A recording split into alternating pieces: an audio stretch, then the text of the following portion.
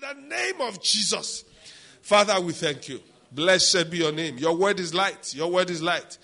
Yes, we are set at liberty. Thank you, everlasting Father. In Jesus' mighty name we pray. All right, the Lord is good.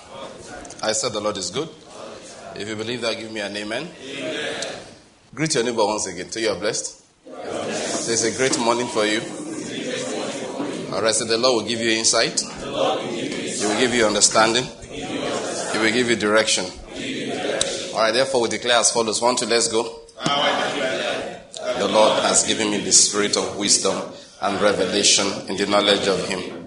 And I'm being filled with the knowledge of His will in all spiritual wisdom and understanding. As a result of this, I'm walking in a manner worthy of the Lord. I am pleasing Him in all respects. I'm bearing fruit in every good work. And I'm increasing in the knowledge of God. Now again, I incline my ears to His word. The word is entering my heart. It is giving me light and direction. It is healing me in every area. And it's making me more and more like the Lord Jesus. In the name of Jesus Christ. Amen. Amen. Amen. The Lord is good. I said the Lord is good. Before you take your seats, let's do what we normally do. Let's take the declaration of the glory of God this morning again. It's a beautiful morning.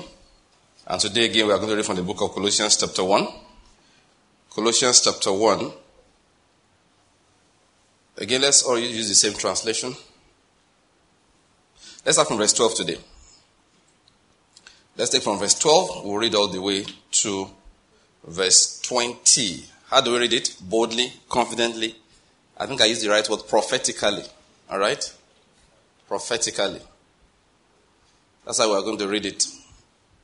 Are you ready? Yes, sir. If you are there, say amen. Amen. If you are not sure which version we are using, say, please help me. Okay, all right. Everybody's okay. Now, 1, 2, let's go. Giving thanks to the Father who has qualified us to share in the inheritance of the saints in light.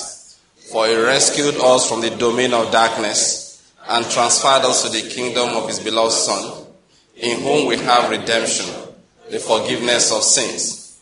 He is the image of the invisible God, the firstborn of all creation. For by Him all things were created, both in the heavens and on earth, visible and invisible, whether thrones or dominions, or rulers or authorities. All things have been created through Him and for Him. He is before all things, and in Him all things hold together. He is also the head of the body, the church, and He is the beginning, the firstborn from the dead, so that He Himself will come to have first place in everything. For it was the Father's good pleasure for all the fullness to dwell in Him, and through Him to reconcile all things to Himself, having made peace through the blood of His cross. Through Him, I say, whether things on earth or things in heaven. Amen. Amen. That is Jesus we have just described.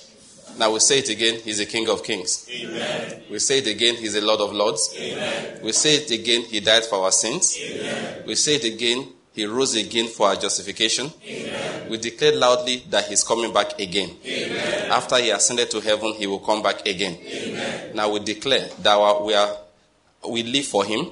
Amen. In Him we live. Amen. In Him we move. Amen. And in Him we have our being. Amen. He said He died for all, so that those who live will no longer live for themselves, but for Him who died and rose again on their behalf. So we say it again, we live for Jesus. Amen. Everybody say that. Say it, I live for Jesus. I live for Jesus. Say it again. I live for Jesus. Say it again. I live for 2 more times. I live for Jesus. Last time, I live for Jesus. He's the King of Kings. He's the Lord of Lords. Amen. He's the governor amongst the nations. Amen. His purpose in this nation will be fulfilled. Amen. We declare it as the people of God. Amen. Lord Jesus, your purpose for Nigeria will be fulfilled. Amen. We receive mercy from the Father because of the shed blood of Jesus Christ. Amen. As the body of Christ in this nation, we receive mercy on behalf of the land. Amen. Have mercy in Jesus' name. Amen. Father, have mercy in the name of Jesus. Amen. Cause wars to cease in Jesus' name. Amen. Lord, cause wars to cease in the name of Jesus. Amen. Send revival upon this land. Amen. Send revival into your church. Amen. Yes, Lord, send revival into the body of Christ in this nation. Amen. Let the revival of truth explode now in Jesus' name. Amen. Lord, shut down every altar of lies in the name of Jesus. Amen. Amplify every platform of truth in the name of Jesus. Amen. The 5,000, so to speak, that you have hidden in caves here and there.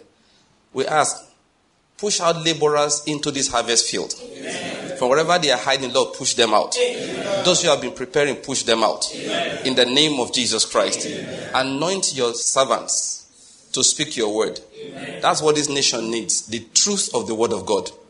Please, people of God, we don't need political cooperation. That's not what we need. We don't need to gather behind anybody. The church does not have the ability. God has not given the church the ability to identify one candidate. Everybody gather here. If we do that, we will bring leanness into our souls. What we can gather concerning and agree concerning is truth. What we can gather concerning and agree concerning is the gospel of Jesus Christ. Then God will anoint his own Cyrus and place him on the throne. Again, we say concerning the throne in Nigeria, only the one that will do the will of God will sit there. Amen. You know, we talk about primaries. We talk about secondaries. We all know what primaries, all right, are. The party will choose their flag bearer. What we call secondary here is the main election. Then you go and vote. Then you can win, you can lose. What we call tertiary here, for those who do not know, is the final decision of the Almighty. You can win and not make it to the throne. And we have seen it in Nigeria again and again. MK Abiola won. He didn't make it to the throne. One man in Anambra won. After a few days, the throne said, I'm not confident. The throne bent. He fell. One man in Kogi, they were just announcing election. They said, oh God, we won. No, he was dead. Another one, he won. He was doing rehearsal for swearing in. The decree of the watcher said, lie, not here. I've said those who cooked for him have not been paid till today. I assume. Who will pay who? For food they did not eat. That's what I call tertiary. One of our brothers did that in a boy. He won. God told him, do whatever you want to do. You are not getting there. I know what happened to him. He didn't get there. So that's what we call tertiary. So we say it again. The seat of government in Nigeria, the one that will not do the will of God, you will not sit there in Jesus' name. Amen. We don't care whether you won primaries or you win the main election. But we decree that only the one that will do the Cyrus assignment of God will be established on that throne. Amen. In the name of Jesus Christ. Amen. That is our faith. That's our faith. Brethren, let me just advise the church again. Stop trying to agree on things that cannot be agreed upon. How is it possible for all of us to agree on the same candidate? We just create unnecessary disagreements. If two of you shall agree as touching anything, let's go to where we can agree. Everything I've said now, we can agree on it. But it's not possible. It is not possible for all of us to agree on one party. As you are there praying, mobilize support for one party. Some people are saying, yes, behind the vote for another one. Because they probably think they know what you don't know. I hope you are getting my point. So they are doing it in good conscience. But they are not in disagreement. So when you want to pray, I like when the Canadian says, hey, I want to pray with one woman. He told the woman, what can you agree on? So what can you believe God for? She said it to him. He said, okay, let me agree with you on that. She was sick, seriously ill. He wanted to lay hands on her so that she would get healed miraculously. He kept on praying, wasn't working. He now said, come, she said, I can agree.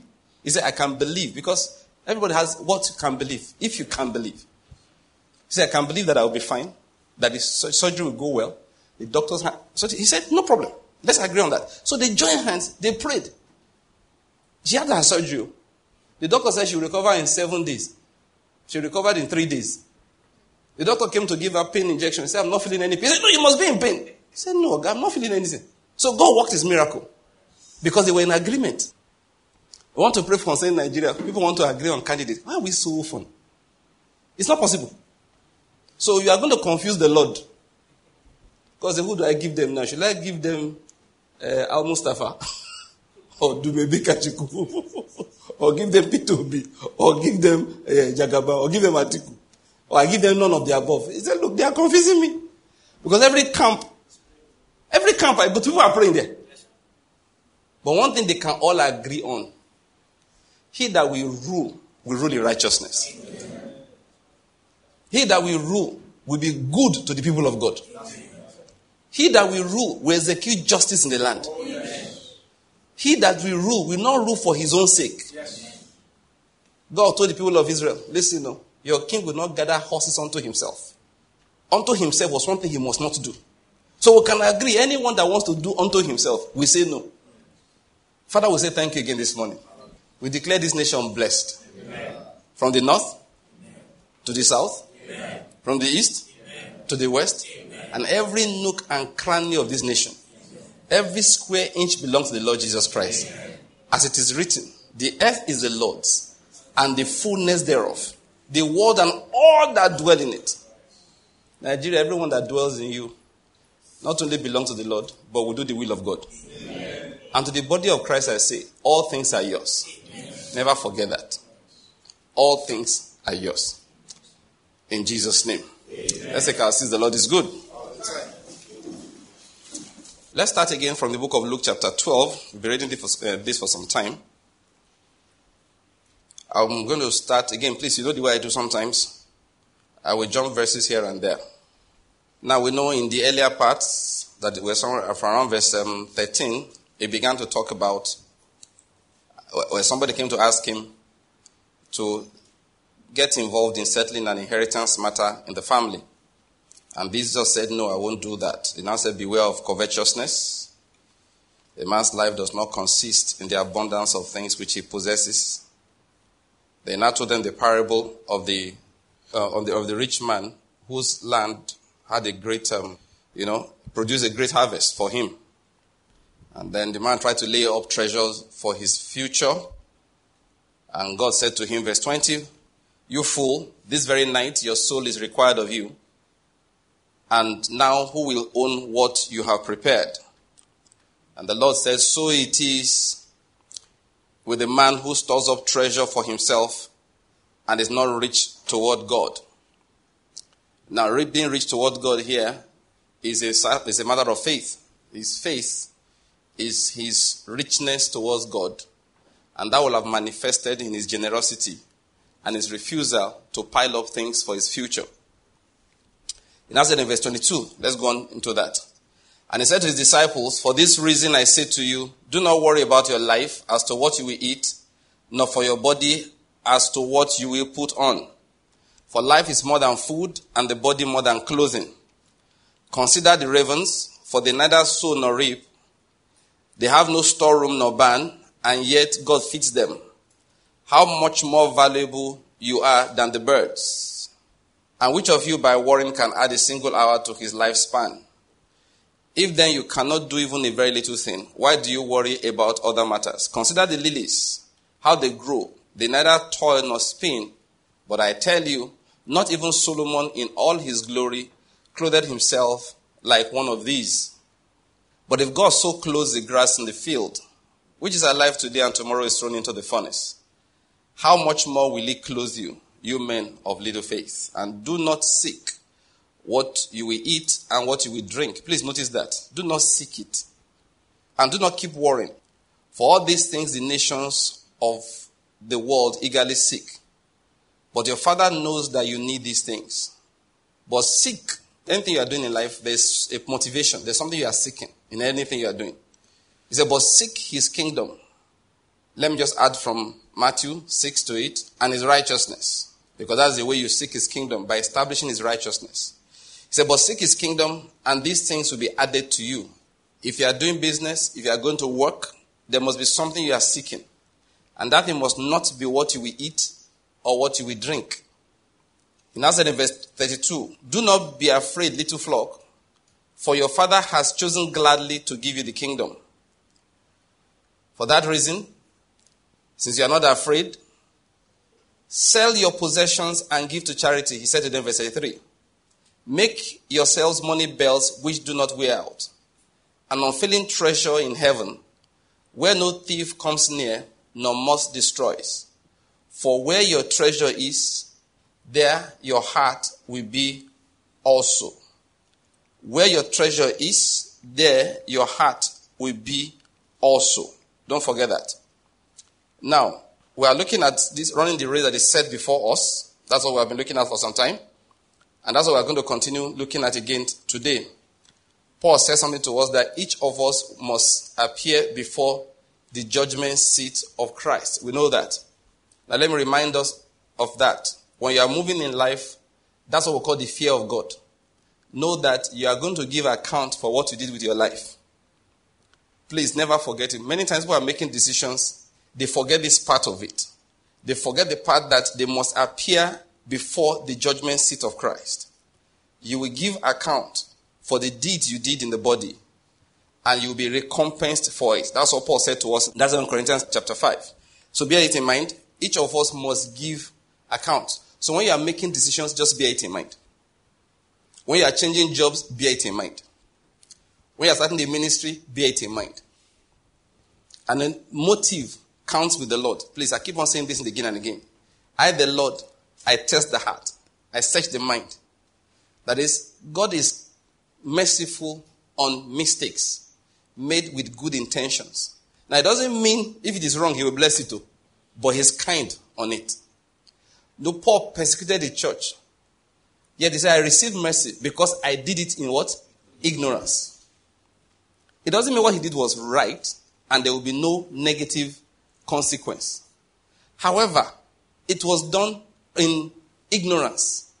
So God showed him mercy. We have established again, just trying to put some things together. What is the sin unto death?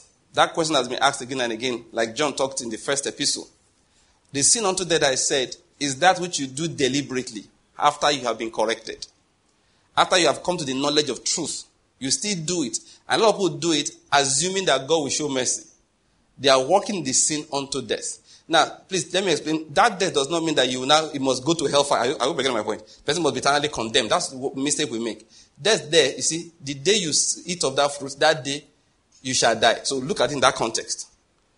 That is, it's sin that brings forth judgment. It's a sin that brings forth the just recompense of reward for disobedience. And it is when God has brought you correction. Yeah, sometimes the Bible says he's mindful that we are but flesh. All right? Okay? He's mindful that we are but flesh. Now, I'm trying to bring out something here. Whatever decision you are making in life, make it with the right knowledge and right motive. One of the things I say, you must have heard me say it again and again, is that one of the things I fear the most in life is for God to say to me, but I told you. I don't know whether I get my point. And when there's but in it, it means you disobeyed. That one, I fear it. That one, that is something, I don't want to hear it ever. But I told you. But I told you. You know, sometimes, yesterday night, my wife and I were gisting about some things. And I said, we're doing this for the children. I said, that's how they lie. People tell a lot of lies using these children. They do things that are against the will of God. It's obvious. They say, for the children. What about the children? They are not eating now. They are eating. Are they sick? They are not sick. What is brother? You don't know what this country will be in another 20 years. That is it. Now, if you reason like that, it is. Now, listen to me categorically. Christians like to hear it like this. It is a sin. That is what is called worry. When you are using the uncertainties of tomorrow to make critical decisions today, it's called worry.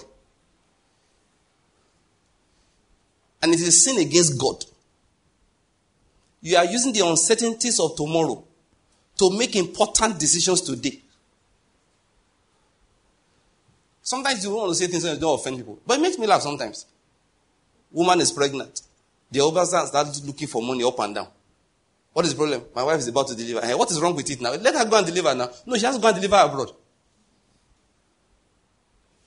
Now, like I say all the time, you can deliver anywhere you like. I really don't give you a damn. Alright? But I ask you why. If you don't know what this country will come to, you are sinning against God if you ever make that kind of statement. It's a sin against the Lord. So where you are going, do you know what that country will come to? Did you not read your script? You know the truth? Most Christians don't believe. I keep on saying that. We actually don't believe. We pretend to be believers. We don't believe nothing. We don't believe. When Lot raised his eyes and looked to make a decision, when Abraham said to him, choose. He looked towards the plains of Sodom.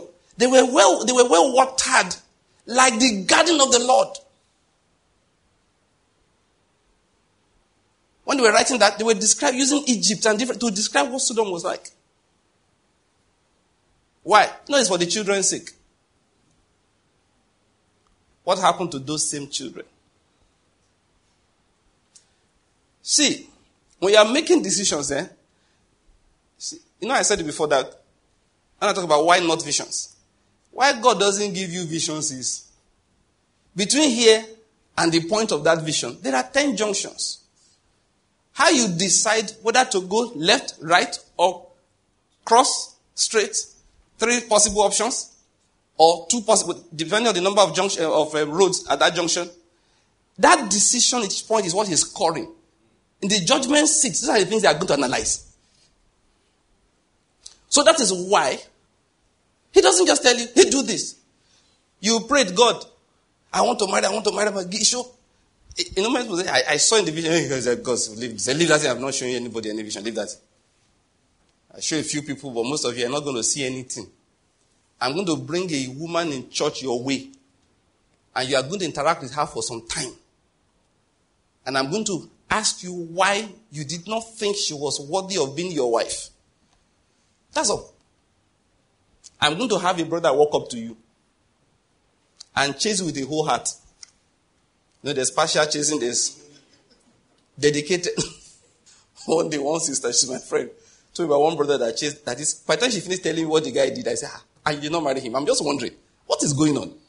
You just say, perfect man, the kind of all the men in the land of Uz and beyond. There was none like this man, from her own analysis. I never met him one day, but we used to gist a lot. She would tell me and she talked about him all the time. Oh yes. This guy said he married him. Digression? I'm about to digress. Remind me of where I was. Where I was that the judgment seat of Christ. The way you make decisions, it will be analyzed. And why not visions? One day finally, after she had finished telling, I just stopped her. I said, my sister, wait. So what is the problem? What else? Look, I don't want to describe the man here. I never met him like I told you. But let me just describe the picture of him she painted in my head. Handsome man. Hardworking. Very intelligent. Yes. Very, very. Naturally speaking, making good progress in his career. Very intelligent. And would do anything for her. Or she just needs to mention it near his ears. Oh, very dedicated Christian. Not the kind of person who go to church today. Then tomorrow you say, well, they do gyration. That kind of thing. No. Now, church in day. All the time. If it's not at work, he's going to church, he's doing missions, he's spending his money on, important things like that. So that day I just frustrate. Like we say. Now I say, my sister, look, I'm tired. I don't get it. Is something wrong with you? Because there's nothing wrong with him. She said she doesn't understand it. She now told me something. That's the digression. Now, if I tell you what she said, do what is right. Never do what is wrong because of love. Never do what is wrong because of peace. When you have found out what is right, bros, now you have to talk to, let her be hearing what I'm saying.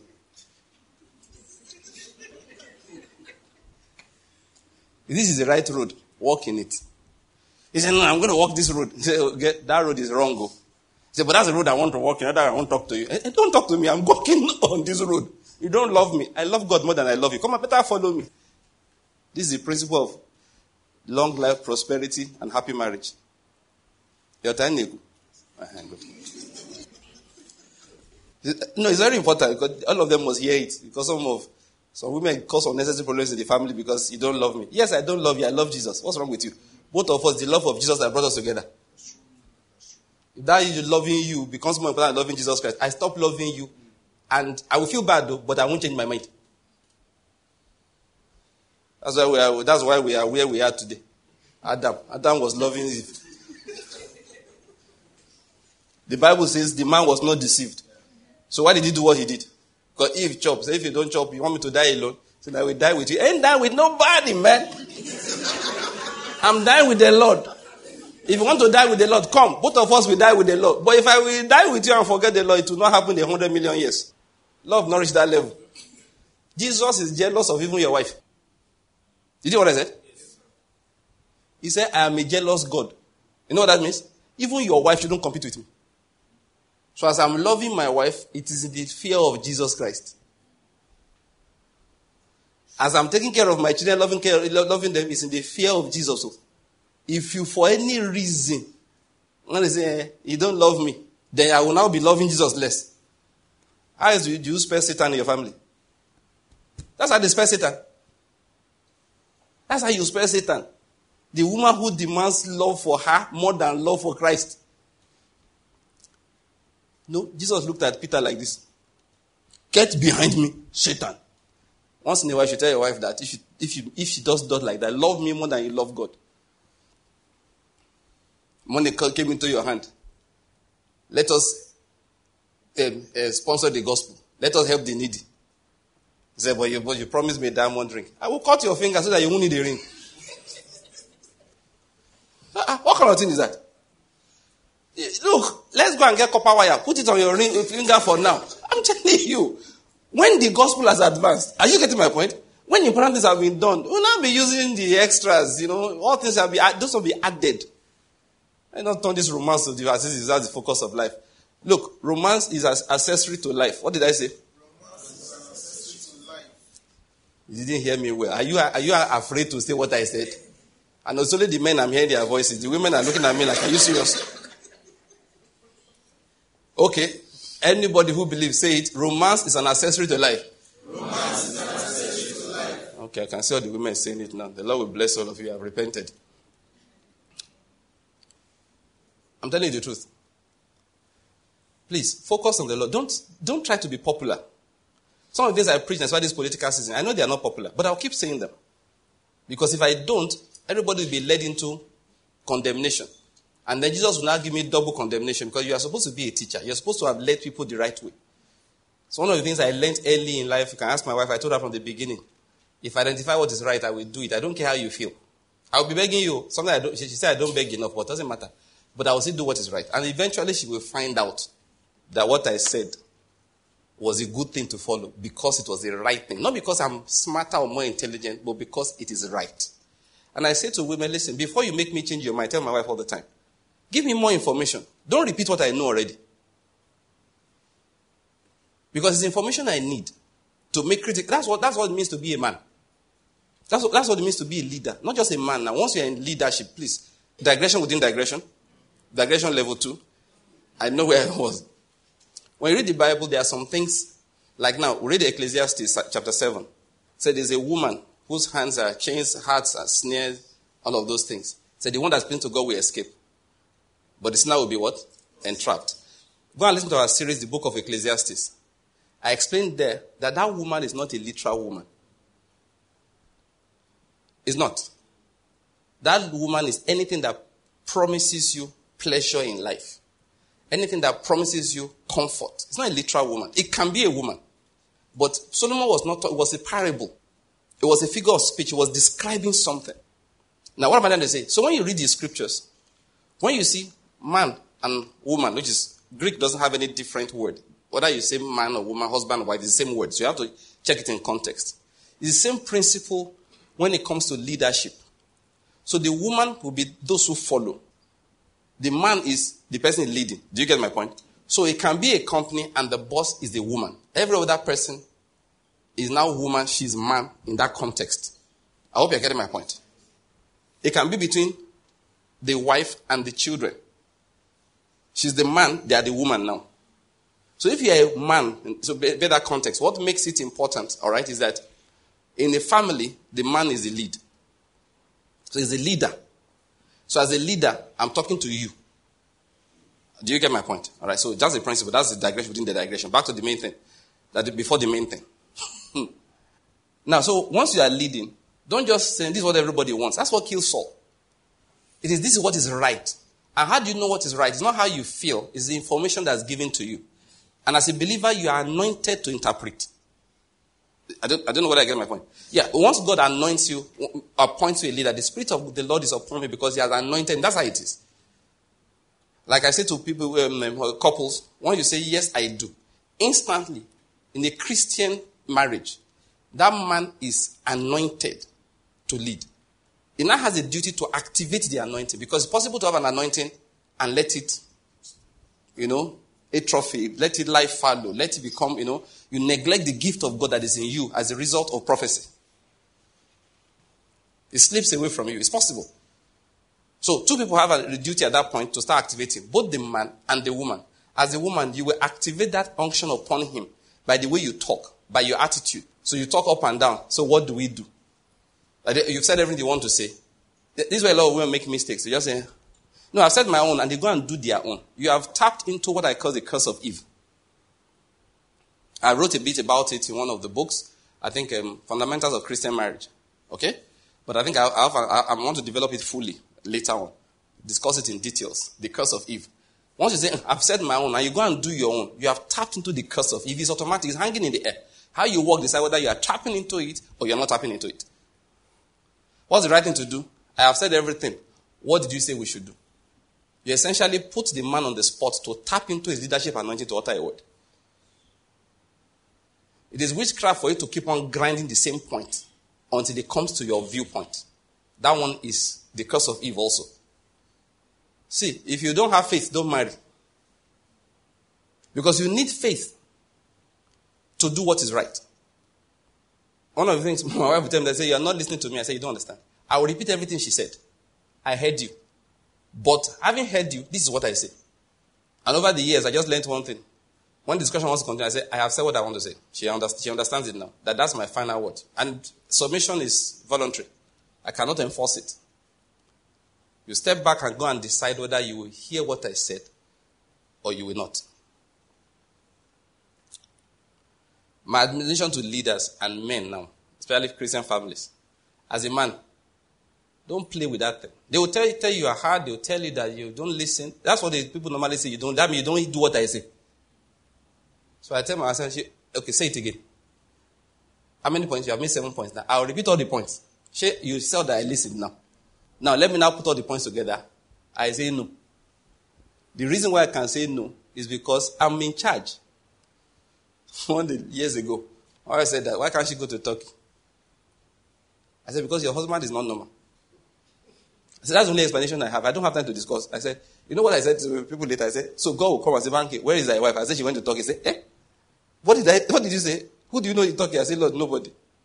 And you send the wife I gave you to go to Turkey. Because they are selling. I said, no, I beg. You know they go Turkey, anything you can't buy in London, buy it in Onitsha. If not in Onitsha, go to Aba. If not in Aba, go Lagos. Once it's not in those 4 places, you are not buying, you are not selling. Leave it. What other women go to Turkey? I said, they didn't marry Pastor Banky now, did they? How many of them do you see me say I do to? None. So why are you saying what you are saying? Because I'm a madman who decided that his wife cannot go to Turkey because he doesn't know how to explain to God. Your father is in Turkey? No. Your brother is in Turkey? Who do you know in Turkey? Nobody. So I don't want to be posting on social media, missing person. Leave that in. The Lord is good. As Pastor Man, what was wrong with her going to Turkey? None of your business. It's a spiritual thing. Okay, that morning I ate beans. The beans said no Turkey. Leave it. The Lord is good. So what I want to say, let's say, at the end of the day, if you are leading, make your decisions rationally. Okay? Based on reason. And once it is based on reason, don't alter it because of emotions.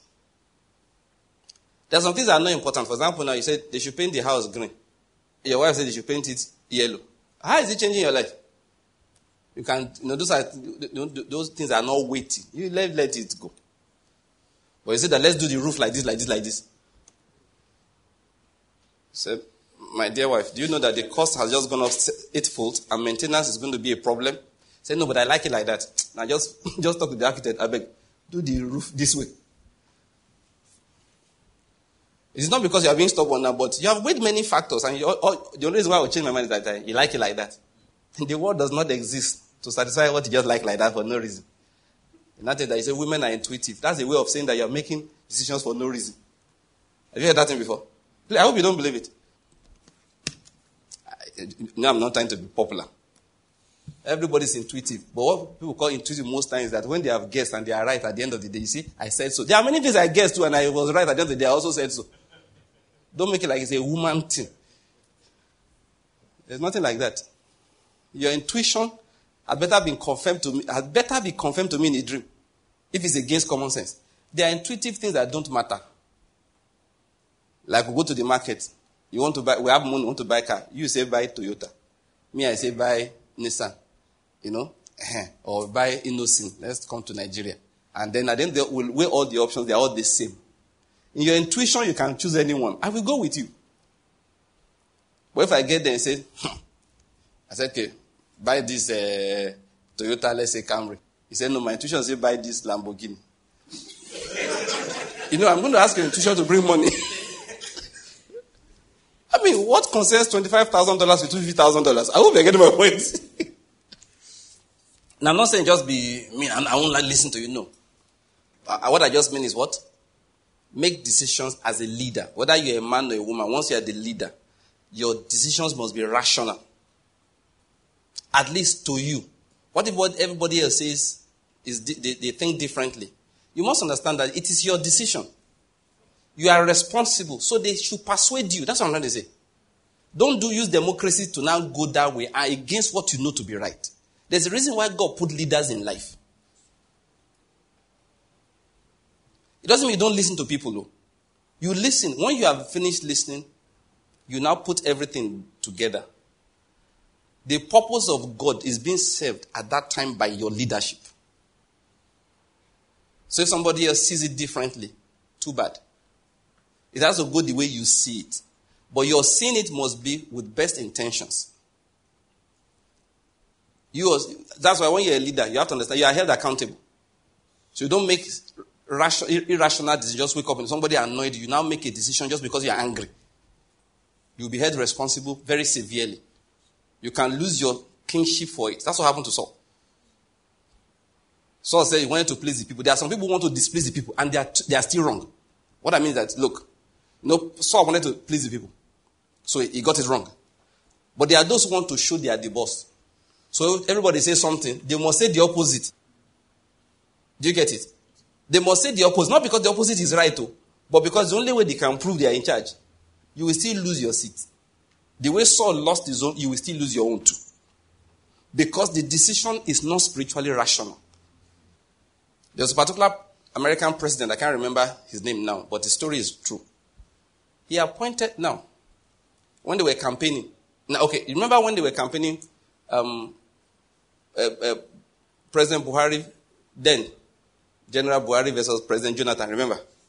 All right? Buhari's number one opposition that says that is don't vote for him. He's going to die tomorrow. He's a sick man. Do you remember who was that used to do that? Fayose, thank you. Ayo Fayose. He was so aggressive and mean and he was so against the president. So just think about that scenario. Now imagine that President Buhari, of course, Buhari won the election. Imagine now that he now appointed Fayose as his Minister for Finance, as an example. You know that kind of scenario. What are you going to say? What's going on here? So this really happened in America. It really happened. There was a president like that. This guy was against him tooth and toe, everything against this man. Then the man won the election. And his main opposition was appointed into one very important position. So everybody came and said, Mr. President, what are you doing? You know this guy? He said, yes, I know. He said, but he's the best man for the job. I don't like him, he doesn't like me. He said, but look around, find me a better person. Everybody was shocked. I've forgotten which of the American presidents. He said, I can't find a better person. All the insults, leave it. God will take, we talked about meekness yesterday, if we were here, during our discussion. God will take care of the insults later. Maybe God called him to come and insult us.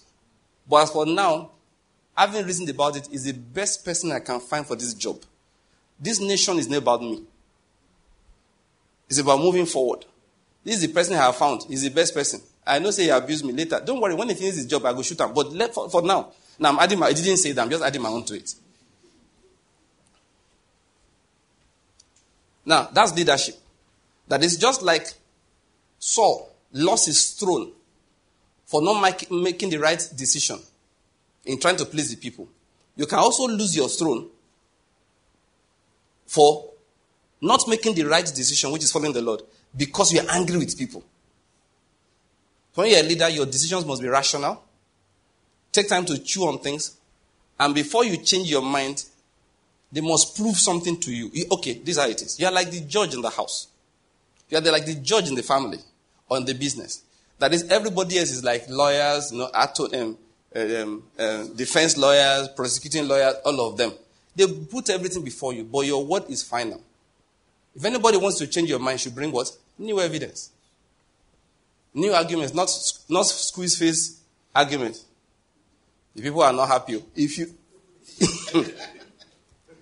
that's the problem with democracy. Countries are not moving forward simply because people are doing things to make people happy so they can vote for them next time.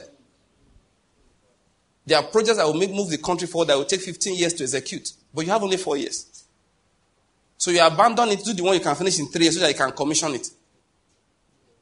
People talk about abandoned projects. That's one of the reasons why we abandon projects. Because if I finish a project my opposition started, he gets the credit. Let me start my own. Finish it in 3 years. Things that will not last. Sometimes when we get there, we will get there. Sometimes we will need what they call you have an economic policy that's entrenched in constitution. Don't know what everybody must run with it. So whoever wins the election, you have to run with this for at least 20 years. I don't know whether this is true or not, but I think from the amount of information, I think it's kind of true. That when we talk about, Africans would like to say things that are working well. We use Rwanda to insult Nigeria every day. You see that thing? But tell them, okay, let's appoint a leader to also rule for 30 years. Our people will never agree. So I say, in that case, don't compare us. You can't compare a nation where people are always trying to win the election every 4 years to a man who sat down for 20-something years, is the only one ruling. I'm not saying it's wrong, but it's the reality. You look at what Singapore did. How long did Lee Kuan Yew rule? Who can tell me how many years? I can't remember for sure. I don't think it's less than 20 years. So they said that time when Obasanjo took over, they were talking. He said, when Obasanjo told me what he wanted to do in Nigeria, I told him that, look, this takes 20 years. You don't have the time. That's the kind of thing you are saying. A whole country, you need, that is 20 years. How many years do you have? Maybe at that time less than 8 years. Or maybe even less than 4. So forget it. You don't tell him to forget it. Just say, look, don't be disappointed. It's not going to happen. So that's the problem sometimes when people, when God puts you in the position of leadership, one of the things you have to do is learn. They insult a lot of people in Nigeria. They say, all I do is laugh. You don't know what they are, there are decisions that are made. They can't publicize why. There's information they have. Like I tell people, I said, can you see every government have been threatening fire and brimstone that they will remove subsidy in Nigeria? Have you not noticed it? Everyone, they come when they are not the ones ruling, they say we will remove. As soon as they enter, when they show them the facts and figures and the riots that will follow, they go scratch their head, approve 2 trillion to subsidize petrol. We are going to remove subsidy. Then the opposition will come again. So subsidy is a waste of money. You should usually come and remove it now. When they show you pictures of riots in some countries, say, what happened? Say, oh God, they remove subsidy. You will look and say, no, subsidy is good for us. Now, please, I'm not saying we shouldn't. No, please, get my point. I'm not trying to say remove or not remove. I'm just trying to say that, please, when you sit outside, you don't know what people are considering. Like one man, I always quote it. He was talking to one of his subordinates. I told you to do this and this. The man did not do what he was told. He said, but I told you to do this and this. And he didn't do it. The man said, the guy said, think. I don't give you enough information to think. Just do what I say. I never forgot that thing. He said, you need information to think. What do I tell you? I don't tell you. You don't know why I made my decisions? You don't know. Say, just do what I say. These things I have thought about, you don't know. I hope you are getting my point. So as a leader, please, that's my charge to you. This is how you go about it. Get all the information necessary. Listen to everybody. Listen to everybody. Then with prayer and supplication with thanksgiving, make a decision. Once you have made it, please stick by that decision unless new information is given to you. Someone say, are you the only wise one? No, I'm the wise leader. What I mean is that I'm the one responsible now. When you are in charge, you use your own wisdom because I'm the one that will sit before the judgment seat of Christ, not you. Now, what am I trying to say here? Let me just get it, remember the digression within digression? Many of you say that you like the digression, that's what you learn from. So that's why I have not stopped it. And I know where I was. Remember that, my sister?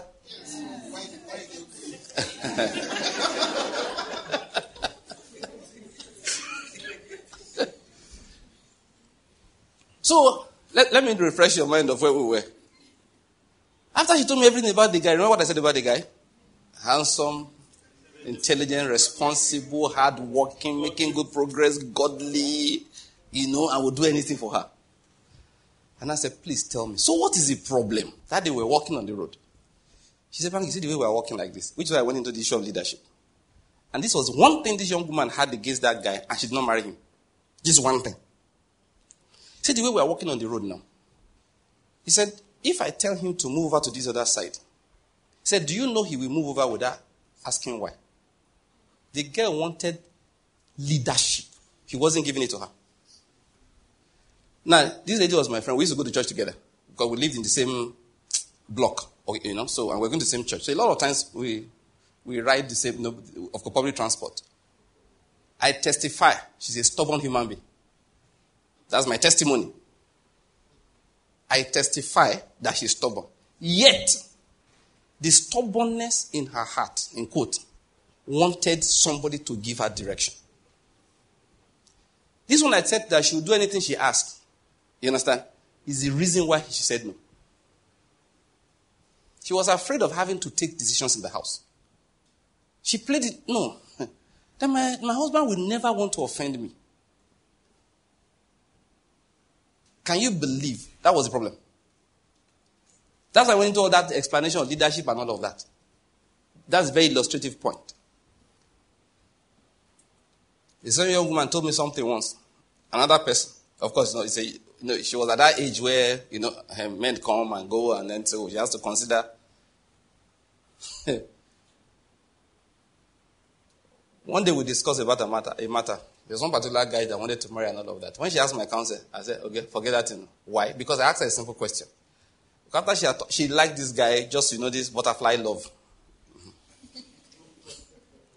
And he told me something that, after we talked a lot about the issue, and I said, okay, let me ask you a question. I said, can you close your eyes and give this guy your hand, and then he leads you? He said, Banky, him? He said, no, I'll open one eye like this. It's exactly what she did. He said, I'll open one eye like this. I said, so why are we not discussing him?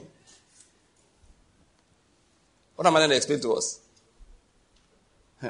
Look, I said it before. Follow what is right. People who are shouting, Israel, I watched that video, you sent me the link.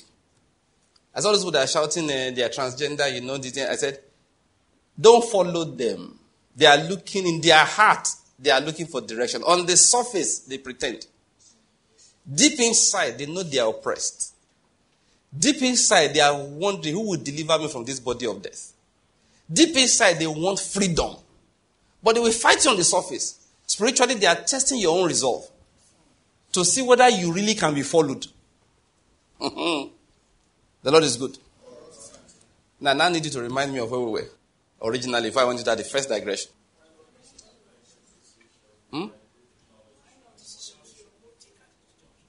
Yes, thank you. Thank you, guys.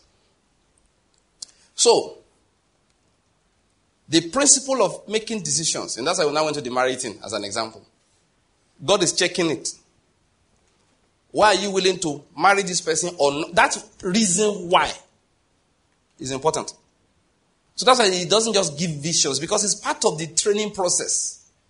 You will have to decide 10 different points. So each point, I will teach you. I will teach you in the way that you should choose. If I love you, if I see your love for me, then I will start teaching you in the way you should choose. So the principle of decision making, I will impart to you. Then I will test you each time. Then as you follow that, you will find yourself in the center of my will.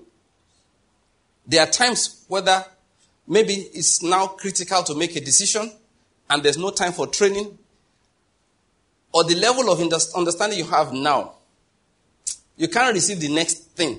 But I need to make the right decision. They are now interposed with a dream, with a vision, with a special revelation. I will do something strange. I'm talking about each of us must appear before the what? The judgment seat of Christ. These are the things that I checked. Please let me go over this again. You are not a Christian if you are not a disciple. It is the disciples that are called what? Christians. What is a disciple? A student of the word. I don't care how much you pray. If you cannot sit down like this to learn, you are not a serious Christian. Please, when you want to decide who is a serious Christian and who is not, don't check how many hours they pray or how much they go for evangelism or how much they carry the briefcases for pastors. That's one problem, you know. That's one confusion men have. They can carry briefcase.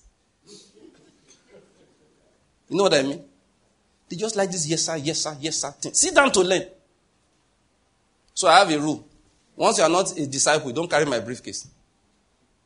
If I let you carry my briefcase, just know say I don't say you they come back regularly. If I see you once in 6 months, don't put evil spirits in my bag. Give me my bag. Give me my bag. What kind of thing is that?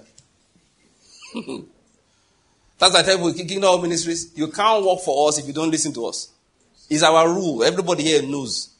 That's why nothing goes on while I'm teaching. We go for seminars. You can't buy a tape, buy a book. Once the program has commenced, we shut down the tape section. The people have come that they will not come tomorrow. That's your problem because we have 2 days. So they need to buy the thing now. Then you wait till we finish. You finish at 9 p.m., that's when you get to buy it. The only thing that happens when I'm teaching, when we go for those seminars is the registration paper, which is at the door. You just come in, write your name, you understand? Right? And then you just go and sit down. There's nothing else. You can't talk to anybody. Nobody offers nothing. You can't buy. We cover the whole books, cover it with cloth. Go and sit down. Once that used to work with us then, I found her constantly coming late. I called her. Okay, come. You're always very late. You come towards the end and you are in charge of handling some things for us. He told me once I said, hey, from now, any day you are more than 15 minutes late, don't go near the work section. From now, once you are more than 15 minutes late, don't go near the working section. Go and sit down. Because you're not a Christian if you're not a disciple. I don't care how much you pray or speak in tongues. Once you're not a disciple, you're not a Christian. Because Pastor Weaver used to speak in tongues. You don't know who Pastor Weaver is. It's one whole movie they did like 20 years ago. So you won't remember. Who acted? You remember? Okay, you remember Pastor Weaver? What's the name of that? Who? Clem Mohammed. Okay, Clem something. I thought you said Clem Mohammed. Oh, okay. I was wondering, they don't tend to go together. Clem Mohammed. In that movie was the first time I saw people speaking in tongues for the cameras. They spoke all kinds of tongues. This was long ago. This was around 2001. Why do I remember?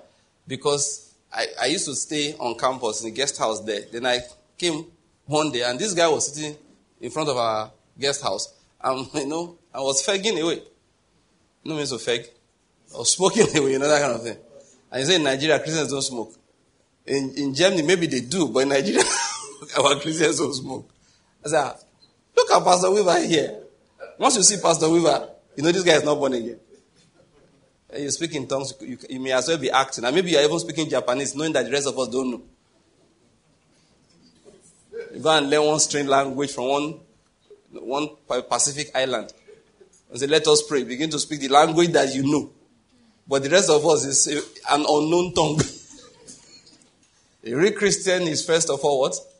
A disciple. He's a disciple. That is a student of the word, always trying to learn the ways of God. Take my yoke upon you and learn of me. When you are following Jesus, is to know. To know him, to know his ways, to know his righteousness, to know his word, to know his precepts, to know his principles, to know his promises, to know his instructions, his commandments. Let's bear that in mind. So I just explaining that those are the things that are tested in that judgment seat of Christ, which I just referred to in 2 Corinthians chapter 5. So because we have that in mind, we are careful to do that which he ordained us to do. Again, a reminder, Life for us is not a game of chance. You can't just live where you like. Let me just say that. You don't marry who just you like. You don't choose a career just because you like it. God can use a liking to lead you, but bear it in mind. The choice, the primary thing about it is to be pleasing to him, to be able to do that which he ordained for you to do. Like we said about 2 meetings ago, we're not doing anything for God out of gratitude. No.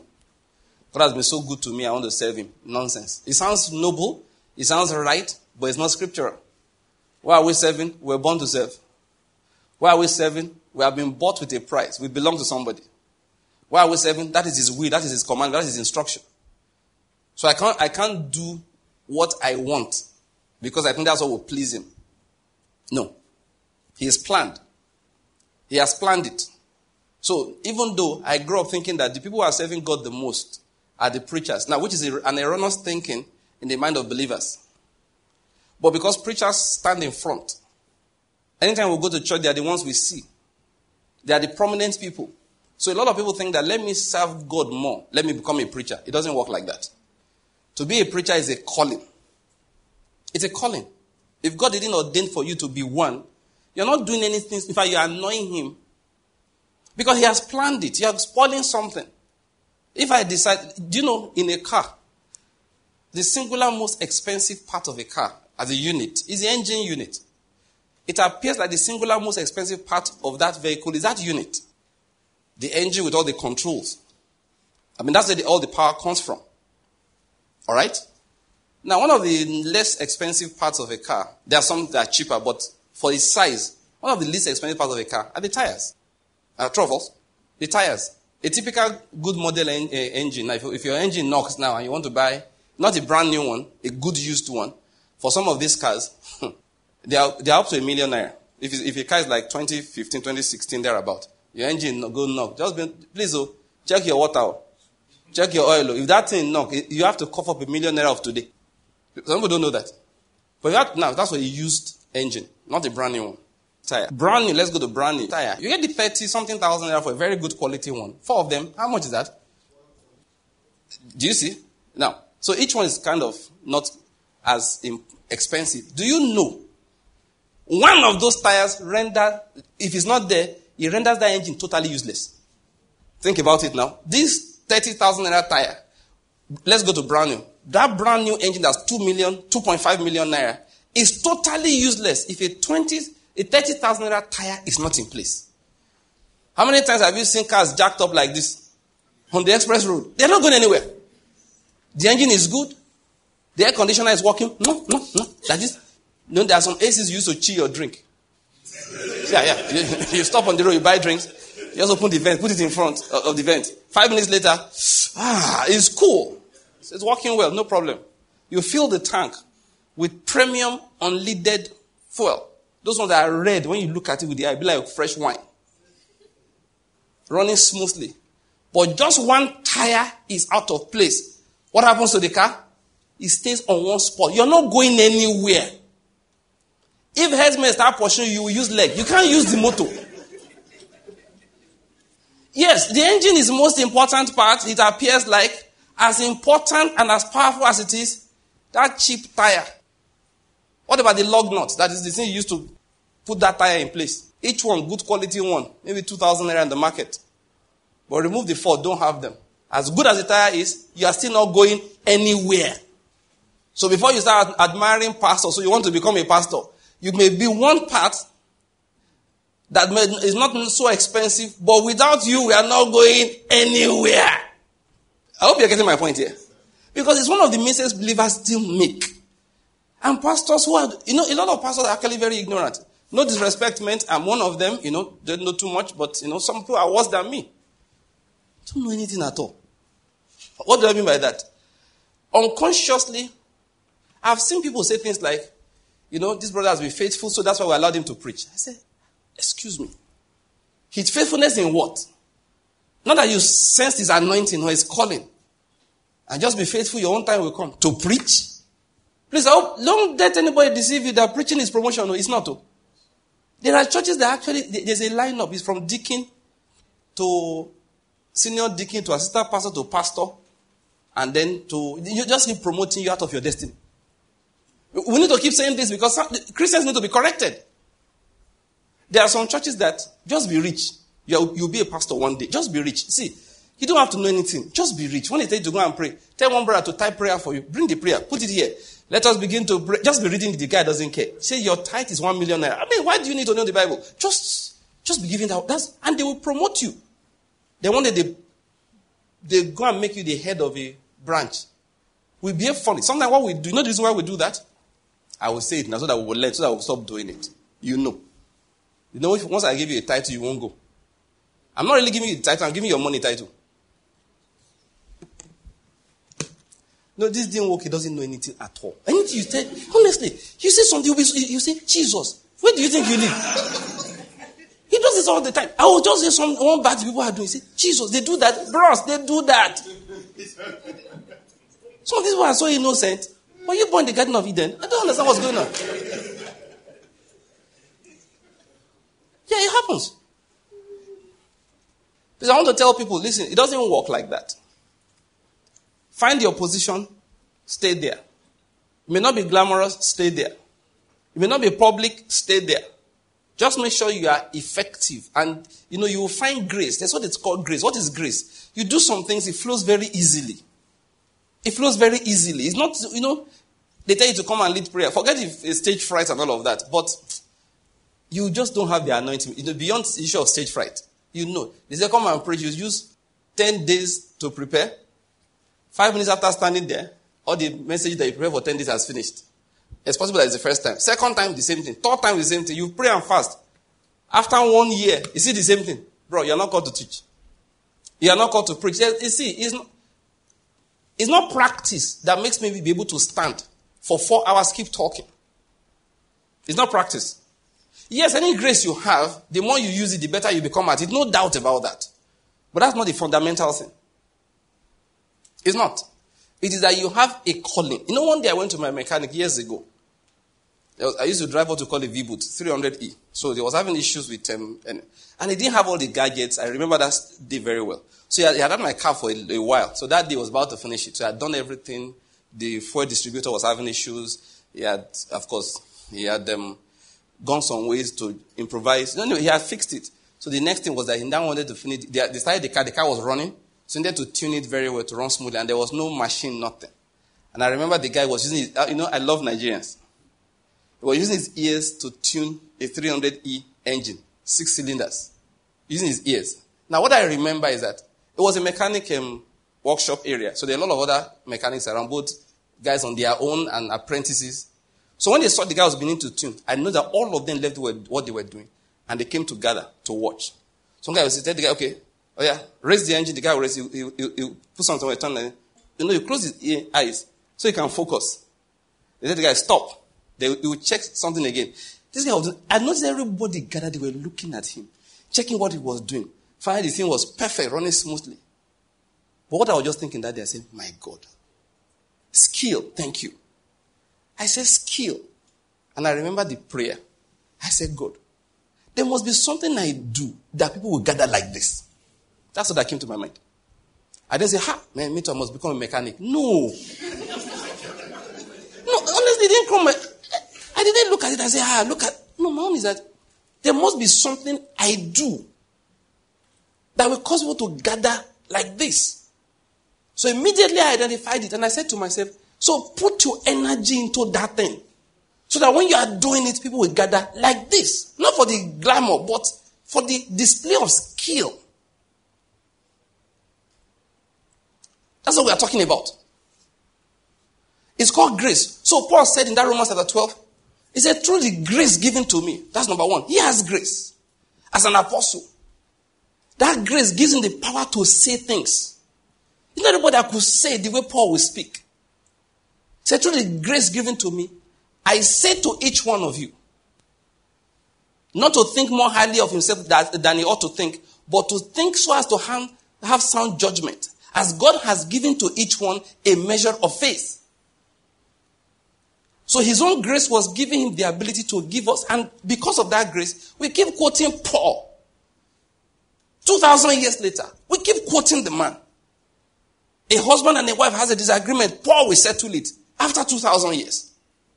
A man wants to make a business decision. He goes to what Paul said. Because through the grace given to him, he had the ability to say to each one how to behave. Not everybody has that grace. Paul then said, however, in your life you will discover the grace that you have. Each person will discover his own grace. The place where you flow smoothly. One of our brothers, it's a pity he's gone home to be with the Lord now. There are some issues. But I remember years ago he told me something. Anyway, he went to university, studied, is a man, tall, lanky guy like this, slim. He said, children respond to me. That once I enter a place, no matter what they are doing, they will abandon them and pay attention. Because I asked him, where do you work? Listen to this. He was saying he was working in nursery school. It was a bit surprising. You're working in nursery school. And why? He said, sir, children respond to me in a unique fashion. So don't promote me to secondary. I'm not going to secondary. I'm not going to give me primary. Just give me children. So maybe the class you would like to teach most, maybe primary 3 and below. I asked him why. He said they respond to me in a unique way. One of our sisters too. One day I noticed something about her. That if she's around here now, all right, and we finish this meeting, just give like 30 minutes. You'll see at least 7 children have gathered around her. I don't know how she used to do it. When I say gathered, I mean, now, not babies now, maybe 8, 9, 10, thereabout, 11, 12, early teens. And she's talking and everybody's paying attention. I said, that's grace. It's not an effort. She doesn't, Father, as I begin to go out today, the children, passion for the children. See, once she settles, from that, not today, from long ago, I hardly need notice to preach. Not today. I still remember one day somebody said, Pastor Bank, we're waiting for you. I said, waiting for me where? You're supposed to preach where? In fact, I was with you that day. When New Haven, if you remember. Yes. No, you came to my house. Yes, I think. We had to jump into the car. And then, do you have a Bible? Let me write this down. Because somebody had told me, please cover for me. I will not be around. I said, all right. So it's okay. I'll send you information. And he never did. So he told the people, say, oh, please, Pastor Banky will come. And me, since he never got back to me, I thought maybe they don't need the help anymore. So on that day, the meeting I started, they were already doing praise worship. I'm not joking. When they said I'm supposed to start preaching, maybe it was an evening meeting, maybe by 6. As at 5:30, they had not seen me. So the person called. I had to quickly rush, get something to wear. I was rushing. I had to tell the fellow on the I didn't want to tell him that I didn't know about it. I just said, okay, please remind me of the topic again. He gave it to me, that is on the phone. I was rushing down there. No, see, I wasn't worried. Now, that is what is called faith. A measure of faith. By that time, I had a measure of faith, which Paul said each one should exercise it accordingly. I had exercised it up to a particular point in time. I said, this one, let's just get there first. It's just, I hardly have, how many lines do I write when I'm planning to go and preach? You know why I don't bother? I have learned over the years that the one I rehearse, prepare for 10 days, 5 minutes before going up, Holy Spirit says, well, that one on your own, between you and your studies. Drop that one. Start with this scripture.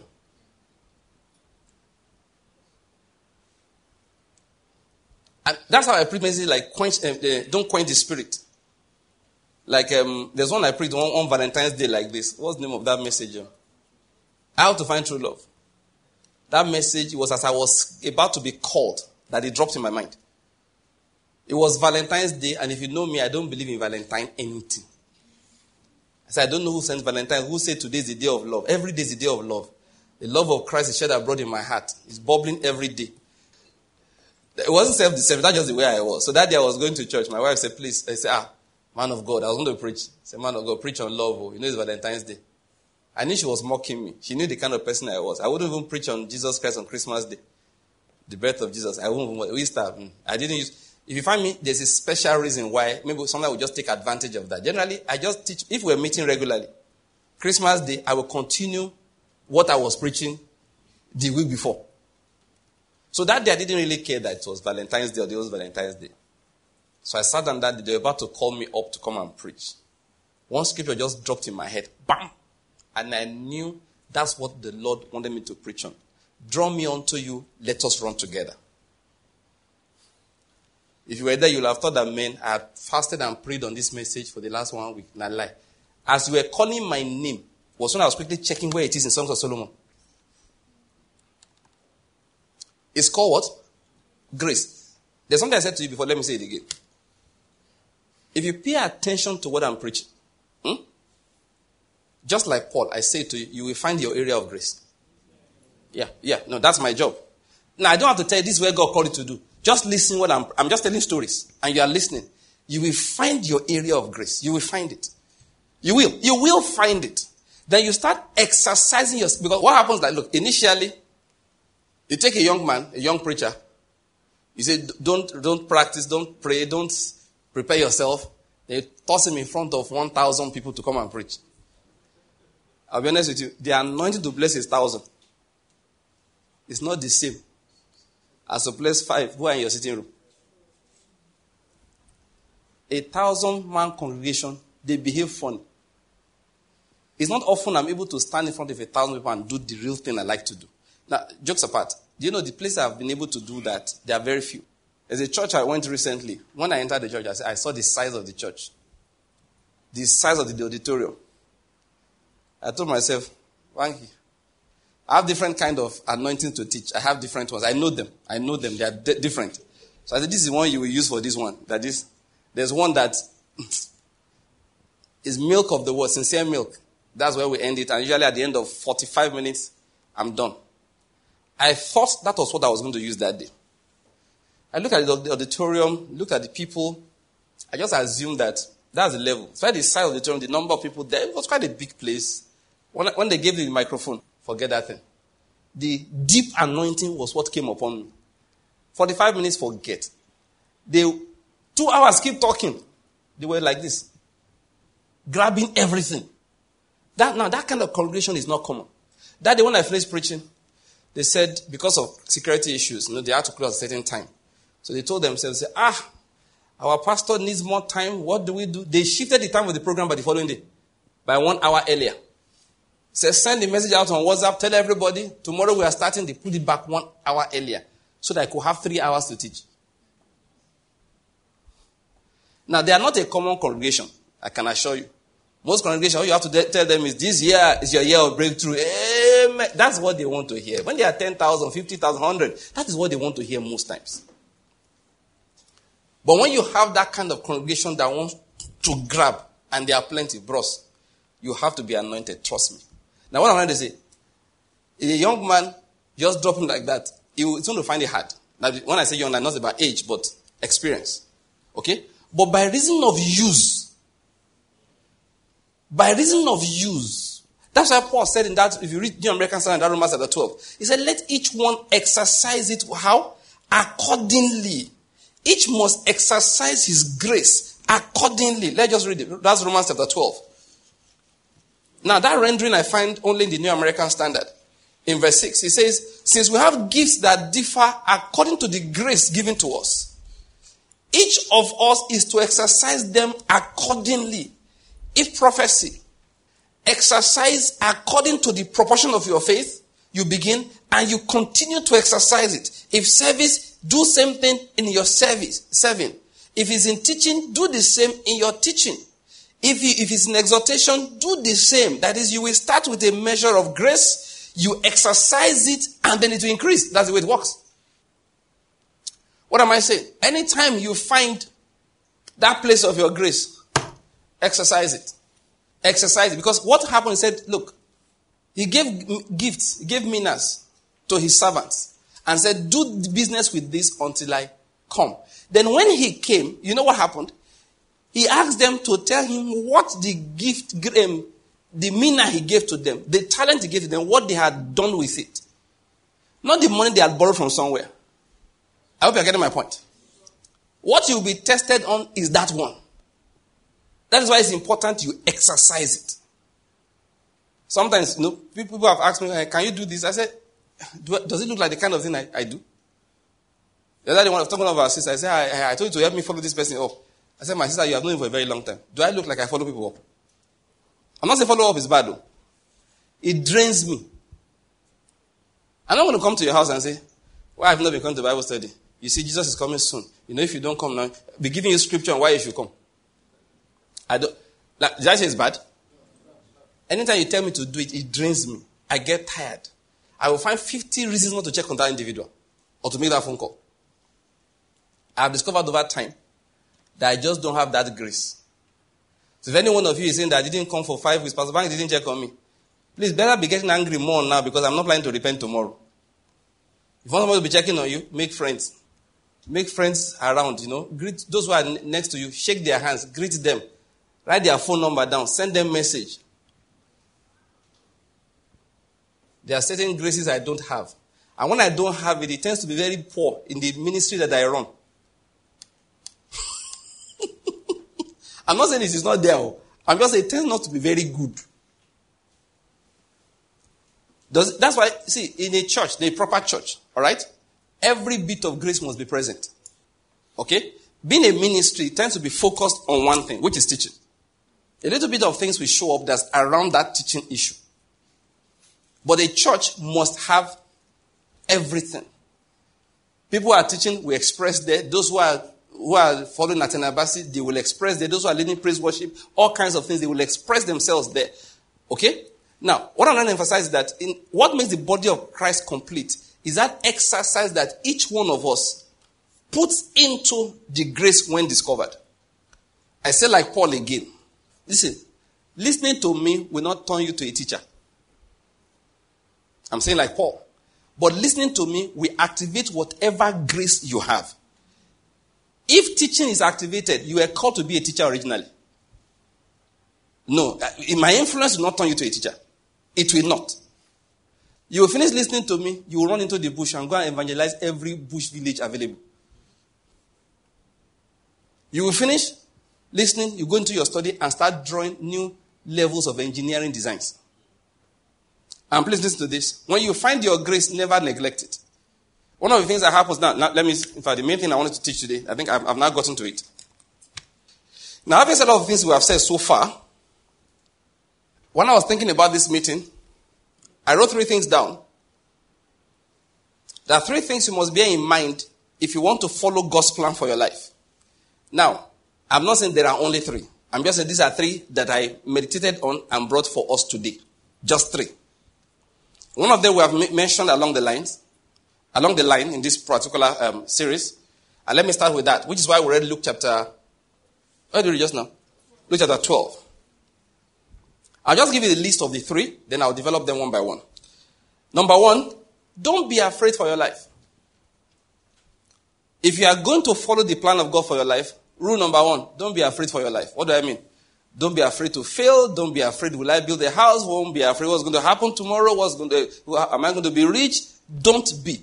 Wipe that thing off your brain day 1. I've said before, if you want to follow Jesus, the first thing you do? Die. Thank you. You guys listen to me very well. First thing you do is what? Die. What does it mean to die? Die to your own ambitions. Die to yourself. At what age are you going to be a millionaire? All those things they write in books. Mark Zuckerberg was a billionaire before he was 30. It's none of your business. Those motivational speakers are mostly confessional speakers, most of them. I told you I read a joke. I was on Twitter. One guy said, I started my business at the age of, I can't remember the exact thing, but let me just put something in it. So I started my business at the age of 17. By 22, I was a billionaire. What am I? Somebody said, you're a motivational speaker. They told me you're a motivational speaker. And that's how they are. So what are you doing? At the age of 30, Mark Zuckerberg was a billionaire. Ask the motivational speaker how old he is and how rich he is. So please don't let motivational speakers deceive you. He himself does not know how. Steve Jobs said, and he was speaking from experience, he said no one can draw the line going forward, can connect the dots going forward. So you can only connect the dots looking backwards. It's only when you have reached a particular place you look back and say, how did I get here? And I quoted Mike Tyson for you that everybody has a plan until what? Until he's punched in the face. So don't worry yourself about all those long... In fact, that's my third point. Now that I've mentioned it. Number 3. Now, I've not mentioned number 2, I know. But because I said this, so don't think I'm confused. I know what I'm saying. Number 3 is, don't have long-term plans. Some people are laughing. It means the word has affected them. Yesterday I did not sleep. They were making long-term plans. They now came here this morning. I said they should don't have long-term plans. That's good. It's the word of God. Let me say to you again. Do not have long-term plans. You can have long-term desires. But don't... Desire means say, I want to fly. I've been wishing I will fly. It doesn't matter. You know? You understand what I'm trying to say? Yeah, you can have the desire. Long-term is what I said. Long-term. I've read the scriptures again and again. I've discovered God expects to have only short-term plans. What do I mean by short-term plans? Plans focus on the assignment you have for the day. For example, let's take those 2 people I said they have the grace with children. Have plans on how to use it. I'm in the church. I'm going to approach the pastor. Pastor, do you have a children? We don't have a children's church. Can I start one? That's what I mean. Look at how you integrate so that it does not disturb your own ability to hear the word. That's what I mean. How do I settle down and impact these children with the knowledge of Christ? Sometimes not just knowledge of Christ, it's knowledge of physics, chemistry, biology, basic science. It might be. That's what I mean by short-term plans. Focus on that. Not, hey, after like 15 years we'll have a children's university. It's not necessary. You can have that desire. One day, children's university will go good though. If the desire stays in your heart, write it down somewhere and leave it there. Don't walk towards it. That's why I say leave motivational speakers alone. Don't walk towards it. You know why you shouldn't walk towards it? Because you can't. Life is a gift. This is how it is. When God finds you faithful, you know what happened to those people? You can read that Luke chapter 19 again, another portion of the scripture where Jesus talked about that. The man was going, he gave gifts, talents to people. Meaners, do business with this until I come. Then when he came back, he said, come. Let me see what you did with what I gave to you. Then one said, your mina master has made 10 more. Then he said, listen to this. He said, well done, good and faithful servant. Now be in charge of 10 cities. Did the guy plan for 10 cities? No, answer me now. Each one will come. Be in charge of 5 cities. Be in charge of 2 cities. Hey, what did you do? You know the way the country is. Punish this one. Now, I'm going to bring out an issue here. Notice that they could not have planned to get cities. Their plans were not possible for outside where they belonged to somebody. They were somebody's servants, bond servants, slaves. So they thought they were going to be in that city where they were. So he said, if you can go make us MDs. So Oga will make us MD. That's the best they could plan. Then the master, having conquered new territories, he now came and said, you, be in charge. So whatever plans they had there ended. A new one had been made for them.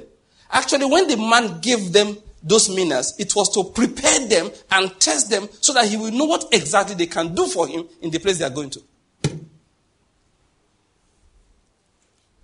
Many people hear what I've said now. They disagree because they like to deceive themselves. I'm sorry to say it. Why do you make it look like your plans have ever worked anyway? Why do people think they just make it look like all the plans they have made ever work? They don't work. These plans don't work. These plans don't work. The more idle you are, the more you can plan, I've noticed. Jobless people can plan. Keep on having ideas. What am I trying to say? Locate that grace for today. Remember 3 things. Number 1, don't be afraid. Don't be afraid for your life. Please, that statement is important. Because people come to you. My wife was giving me gist yesterday. Or people just carry their family, go abroad, scatter the whole family. Why? They said because of the children. I know what I've noticed. Most of these people, God bless them here. Yes, most of them. You know, I say, you don't know what the future will hold. I think it's Sons of Blackness. A group said something long ago. I never forgot. They said, I don't know what the future holds, but I know who holds the future. Never forget that thing. If you have that thought in your mind that I don't know what the future holds, and you start making decisions based on that, listen to this, you will always miss the plan of God for your life. 100% of the times you will miss it. You may be returned to it later, but at that point in time, you will miss it. At that point in time, you will miss it. You will miss it. You will miss it. It's a spirit. You will miss it. You are being pushed by the spirit of fear, you will miss it. It is not possible to know the plan of God for your life until you kill fear. I want to say kill fear now. You have to get into this I don't care attitude. Yes, that I don't care attitude must come into your life. I want to say I don't care now. You know, I've said it before. Listen, there are two types of people that look like they don't care. There are some people that they are totally irresponsible. They are undependable. Even God doesn't like them. Sometimes they now go to a church where faith is being taught and they hear me say things like this. Then they follow because they are naturally what? Irresponsible. And they are the ones that give faith a bad name. So that's how that man did that. They say because of the faith, he's believing God. Look at his life now. After 20 years, never happened to anything. They are the ones that give faith a bad name. See, Pastor Bank, but you told us not to be, to have this I don't care attitude. Yes. How you know the people that their I don't care attitude is a result of faith is just one thing. Faithfulness in what they are doing today. They are not irresponsible. If you give them something to do today, it will be best done. Let me give an example. He's a young man. What's your plan for your future? Oh God, I don't get plan. Just a good church now. We hear the word of God. So what do you do now? I work in the car wash there. You work in the car wash? Yes. Go there tomorrow morning, 8 o'clock. He's there. During his break, he has gone to listen to a message. He's gone for midweek prayer meeting somewhere. Evening, he's there. Any car they give him to wash is impeccably clean when he delivers. The drivers know they don't need to evacuate valuables from the car. They say, who's washing? Says Emeka, just give Emeka the keys. He learns how to drive. He parks the car very well. He locks the car and washes it thoroughly. He has researched on how to wax cars.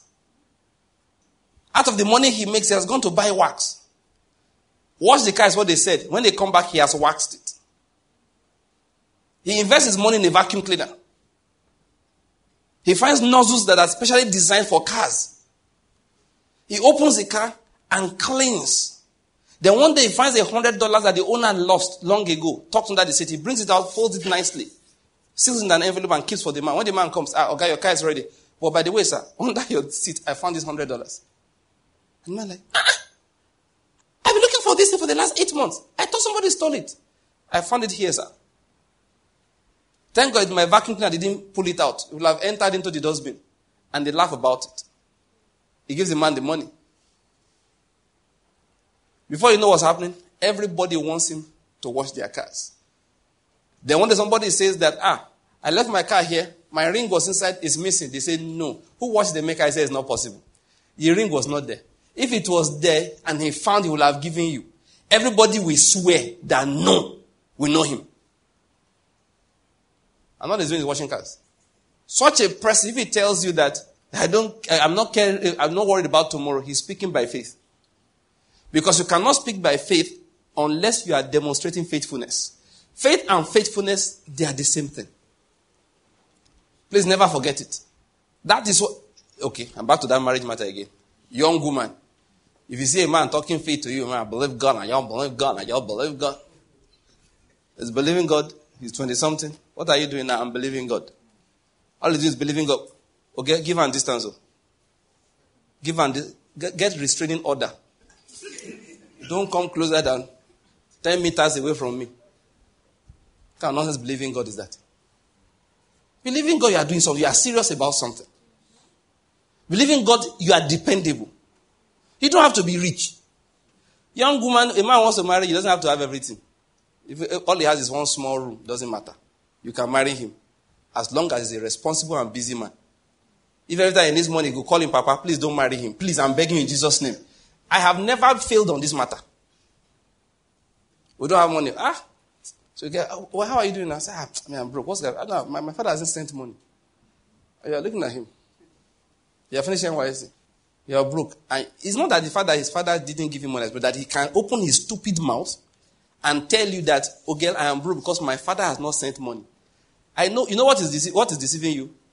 His E-class that his father gave him. If you enter that car, he will drive you out of your destiny. I've told you now. When I say, Angie, let me drop you somewhere. And I say, I'm not going anywhere. Don't worry. I'm believing God on this spot. Leave me here. Jesus said, occupy till I come. I'm occupied on this position until he comes. I'm not entering your car. That shining car and the nice apartment he has, and he comes to church and he wears a nice ring, sits in front, and pastor because of his offering. Is your destiny you are playing with. Please follow him, enter his keke and go out. He's okay as long as he's responsible. When he says that, he said, let's find a name for me for the guy. Angie is the girl. Who's the guy? Emeka, okay, let's condemn Emeka. Okay, yeah, remember the Emeka washing car? Yes, okay. He said, Emeka, tomorrow is my birthday. He said, my biggest car washing client is coming tomorrow, girl. I will see you later. You mean you want to, I will take your own after washing my car?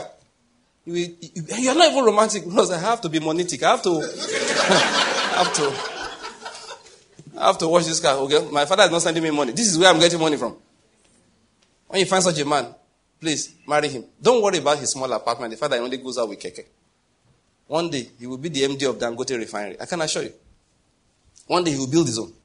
Now, to follow the plan of God for your life, number one rule, don't be afraid. That's the point I'm trying to make. Do not be afraid. That is number one. Don't be afraid that, if I follow this path, like ministry. A lot of pastors have started church because of fear. You say, okay, is confused again. When I say things, the guy will like, what? Yes.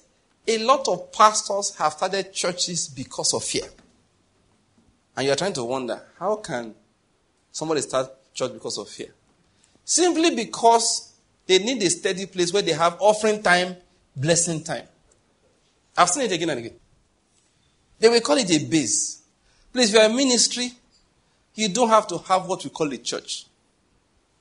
Kenneth Hagin that blesses us so much till today, even though he went up to be with the Lord years ago, he did not have it. He used to be a pastor of a church. And God told him for those first 12 years or so, that he had not entered into the first phase of the ministry God had for him. It was 15 years after he started ministry around the age of 18 or so. It was 15 years after that he entered into phase 1. And he was pastoring churches for 12 straight years. 12 straight years he was pastoring. What was he doing? I consider that time he was learning, he was being trained. His real job was go from one church to another teaching the word. He could be in the church for 3 weeks at a go. 2 weeks at a go. He used to be there for weeks. They would book him. You know how he used to get money? I like his testimony. God showed him how to pray. I think it was a unique kind of prayer for him. Some of us try to practice it. It hardly worked for most people. Yes, I don't go into that in details now. It didn't work for most people. He said at the beginning of the week, you pray, how much do I need for this week? For those, it will be like $150. So he will pray. Some things he will say. He will utter some words, say some things. At the end of that week, you will have $150. He said there was a church he went to. He finished preaching. How they used to get money is that when you finish preaching, they don't say, please, there's a basket at the back, or they pass an offering plate, say, please, this is for our guest minister. So he had asked God for, I can't remember the exact sum, but let's just make it $200, just to make it easy to illustrate. So he had asked God for $200. When the pastor gave him the money, he counted it, it was $181. So the pastor's money is not complete. Count again. The pastor counted 181. He said it's not complete. He counted 181. He split the money in two. Count this half, I count this half. One person counted 90, the other person counted $91. He switched it around. He said, you count this side, let me count. He kept on. He said, this money is $200. That what the Lord told me, the way he will supply my need, I asked him for $200, and I know I'm getting $200. I told him, man, we're not going here until I get my $200. And they just the two. And he wasn't threatening the man with fire, with gun. That let's look for it. That is somewhere. That is somewhere. The other pastor was like, what thing I go do now? This is the money. He said, no. He said, look, if the money is not here, then I have to go back to all the churches where I preached and testified. That there's something wrong. I lied. They said, we have to find it. They will count. That's the point. It doesn't remembered. Somebody give me an envelope. You open the envelope, $20 was inside. Complete. He just remembered, one lady walked up to him after the service and said, man of God, you've been a blessing over the years. Please, I want to give you this. So, and the person gave him, I think, an envelope. So just remembered it, opened his Bible, brought it out, checked it. It was $20. Added to the 181, it was 201. He said, no, that's how it works. Thank the pastor on the left. That's how he used to get money. He said there was a particular time his wife called him. It was an emergency at home. He needed double the usual. So told the pastor that, look. So the pastor said, how much money do you expect from this that will give you at the end of the day? The guy, he told the pastor, don't worry yourself. The pastor said to him, please just tell me now so that I will know. He said, don't worry. I don't discuss my money problems with anybody. So after the guy pressed him, he said, again, I can't remember the exact sum, but let's just assume he told him $500 for those days. So the man shouted, Umar, I came here. We didn't get $500. Yeah, the way you came here, we didn't get $500. Even that one, the highest I've ever gotten is $400. And I spoke for almost 30 minutes to beg the people. And he said, Shebi, I told you, leave it. You are the one that pressed me. Let's make a long story short. He said to the man, please, just pass the offering plate and just say, this is for the guest minister. Don't say anything more than that. Don't pray about it. Don't believe God about it. Don't think about it. Please, let me do the praying myself. I'll make the story short. At the end of the day, they counted the offering. It was the exact amount plus a few extra dollars I asked the Lord for. No, he had to exercise his faith on a daily basis. Some of us wanted to use that principle. We didn't know that our life is slightly different. I wanted to use our own to say, Father God, this week I claim a Bentley. So we claimed the Bentley. 20 years later, we have not received the Bentley. Like I told you, but if you say, hey, there's not this, listen to me. The man who was giving you that testimony, read his whole story. There are times his car, the tires will wear out entirely. Can't change the tires.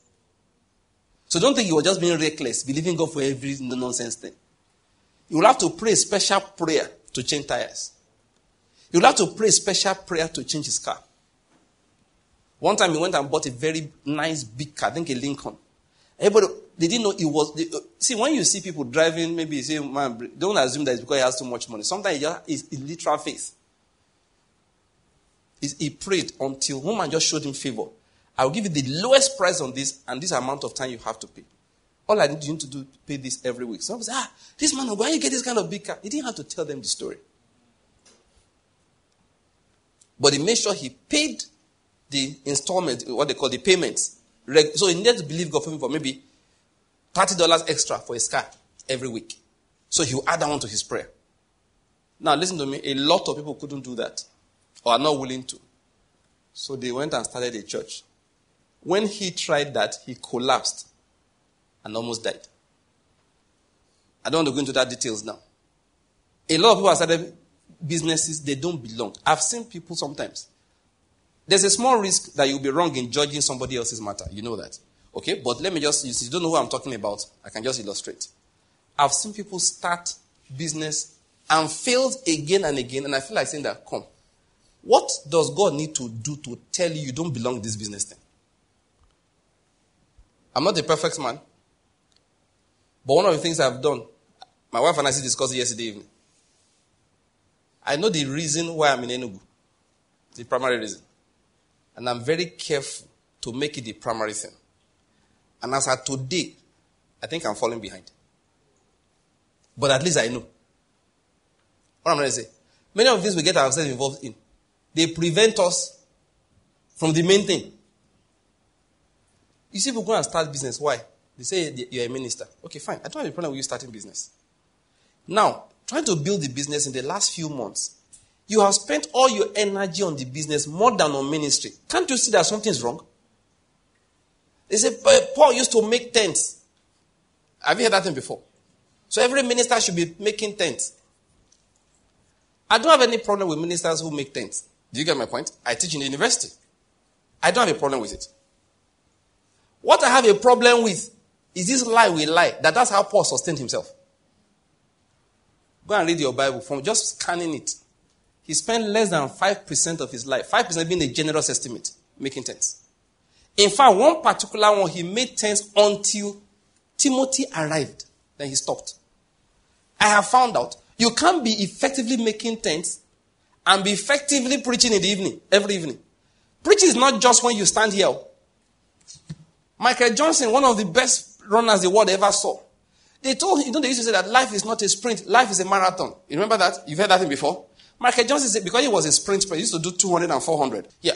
So he's not really a long distance person. He's an intermediate to short to intermediate runner. He said he thinks life is a sprint. He said, what do you mean? He said, because in a sprint, you are practicing most of the time, but they give you just a few seconds to show what you have practiced over weeks. I don't know whether you're getting my point. That don't tell me life is not a sprint. I know it's not just a burst. The whole thing is not a burst. But to be able to do my sprint in 20 seconds for 200 meters, I have to run hours. What am I saying? The minister, you said you should go and look for work. If he spends that energy looking for that work, he can't bless you the way he should. People sometimes in trying to be nice to me, they say, Pastor, just be doing what you are doing. In my mind, you think you are wishing me well. You don't know what I am doing. Just enjoy the message I'm preaching to you. Just leave it there. In my mind, just leave it there. This advice you are giving me is not called for. Just enjoy what I'm preaching to you. You know what I am doing? You actually don't know it. You don't know where I'm failing. You don't. You don't know what I'm supposed to be doing that I'm not doing. Let's just say you don't know what's going on. There was a time I got distracted. And the Lord was looking at me. This boy, I will enjoy you. I didn't notice. So he cast me on the bed of affliction. 3 weeks later, when I rose up, I uttered like David. Before I was afflicted, I went astray. Now I obey your word. A month later, Worship and Self-Control was ready. A book that it took me 8 years. I started it 8 years before. I never finished it. When I rose up from my bed of affliction, in 1 month, Worship and Self-Control was ready. You'll have to be doing what you are doing. But Worship and Self-Control wasn't out. You did not know. You didn't know. A few weeks later, We Walk by Faith was ready. We have not released this since. It's ready now. It's, in fact, they should hit the press this week. All right? And by next week, I think the soft copy should be online. All right? Walk by Faith. You see, so when we come out, I say, look, just enjoy me. Don't stop telling me between what you are doing. You don't know what I'm doing. That is, you have no idea. You don't know whether I'm doing it well or now I'm doing it badly. I was telling my wife yesterday. I said, okay, I think I'm behind. Say what? I said, look, there are 4 books that are supposed to be out here now. That they are not out. The book of Ecclesiastes is supposed to be ready. It's only 1/3 done. I keep on mentioning to you, why not vision? Why not visions? I've only written it in talk. It's supposed to be circulating. There's work to... Do you get my... So when you are telling preachers, tent making is not good. If you see anybody making tents, feel sorry for him. It's taking something away from effectiveness. When Paul would teach every day for 2 years, you are wicked if you want him to make tents in the mornings. When you finish preaching the word, I told you one day I was in Port Harcourt. That's the one we came from Ondo. I can't remember. I finished. I don't know why that night I didn't eat much or I didn't eat. Next morning, because I was tired, I woke up late, went and preached. So I didn't eat again in the morning. I rushed onto the hall. By 9:30 I started preaching. By 1 o'clock I was still standing preaching. And I thought I was having a heart attack. You know I'm a doctor. That chest pain gripped me like this.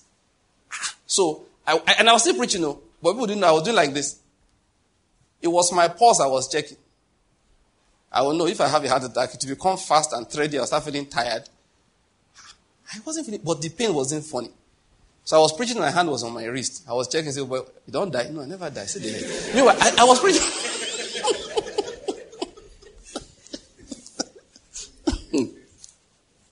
I was still preaching. After a while, oh boy, I finished what I was saying.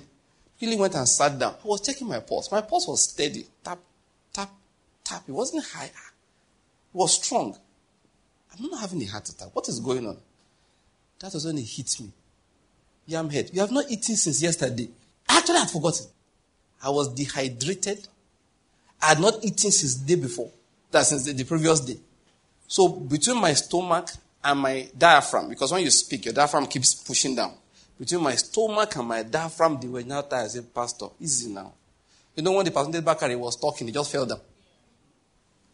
He was just talking like this. Next thing, the man just went down. Bam! They carried him, rushed the man to hospital, checked everything. There was nothing wrong with him. Finally, the doctor decided that he was dehydrated. So they rushed him. They were just rushing fluids into him. So when people come and start saying so, I just look and said, look, I can't talk now. We are streaming. No. But why did I go into all of that? Just to let us know that sometimes people become afraid. And I'm saying to you, don't be afraid. Don't be afraid. Just bear that in mind. Just don't be afraid. Don't be afraid. I said there are 3 things, right? Number 1, don't be afraid for your life. Avoid human wisdom. That's the number 1. Just explain it. Avoid trying to use human wisdom to secure your future. It doesn't exist. I say it again, don't say that if you are a called minister or whatever it is you are called to do in life, don't leave it till it's convenient. Don't leave your main assignment in life till it's convenient. Don't bury your talent. A young woman met me once. I went to teach in Oka. Young lady, just finished school. She was speaking with me, showed me her crafts. She was, skilled, an artist. She said that she's not from a well-to-do home, that she used this artwork to pay most of her expenses through school. I said, what? This is beautiful. At that time, I think she was doing NYSC or about to start NYSC, or just finished. Just around that axis of time. The counsel I gave her is what I want to repeat. So you're going to look for work? She said yes. I said, please, whatever work you take, it must not take you away from this skill, the use of this skill. Because many people get jobs, fantastic jobs, paying heavily. They start work by 7 in the morning, come back at 8 p.m. The money is good. They start you as a young lady on 400K a month. Within a year or 2, you've reached 1.5 million. You're traveling all over the world. But you have not painted one thing. And that's the problem with money, to attract you and distract you. I told her, please, whatever job they're offering you, put this thing in mind. Tell yourself in your mind, I must have at least.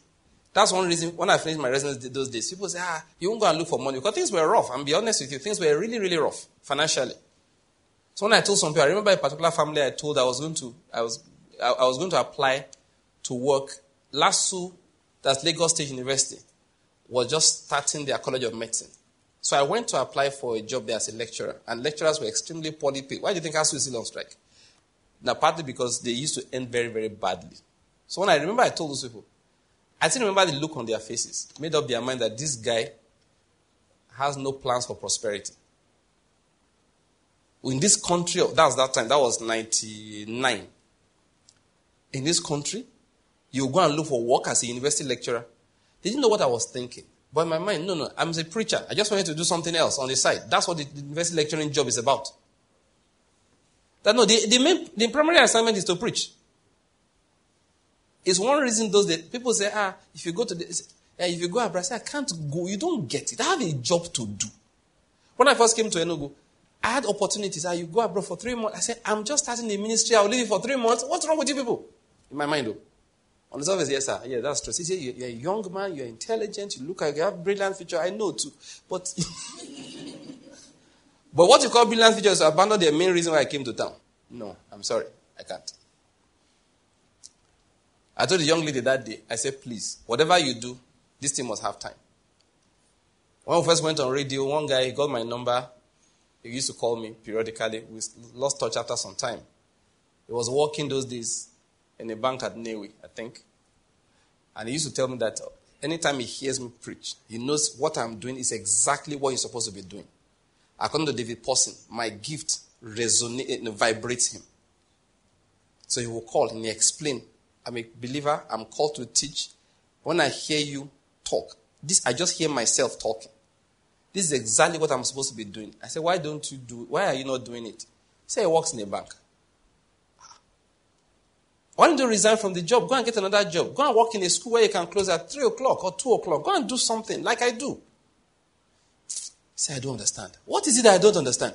He said that he has family responsibilities. You've heard my story there. It sounds noble, but it's evil. The Lord is a jealous God. Once your family is more important to you than him, you bring a curse upon yourself and that family. That's not a joke. Remember the story I told you of a friend of mine, childhood friend. He came to see me, then I was in Lagos, and he was traveling abroad. We are age mates. Grew up together, this kind of boys. We used to go and play basketball together those days, He was one that taught me to play basketball, actually, around at a particular period. We're childhood friends. But he finished medicine years after I did, because he had a first degree. He did medicine as a second degree. So for that reason, I was a few years ahead of him. So when he came to see me, I was a resident. He just finished his house job. He now said he's traveling. Why? He told me family issues and all of that, something that I didn't know about. I said, okay, I didn't know. So that's why he has to go and look for money. Somebody has to come up with the money and all of that. When he finished, I realized how wicked I was. But I've been believing God, trusting God. I did not think about people who depended on me, people I could bless, my family I could affect and all of that. This was the first person to open my eyes to it. And when he left, I started crying. I'm not joking. I laid down and I wept. I wept and said, Lord God, how could I be like this? How could I be so like this? It's so myopic. Why couldn't I think beyond myself? All I was thinking of, I'm going to preach one day. No, this is where God placed me. I'm going to run a ministry. I'm going to teach the word. I was already writing material, like I told you, choices. I wrote it that time. I'd written a lot of articles. The book is still in my house. Every understanding I have, I write it down, I sign it.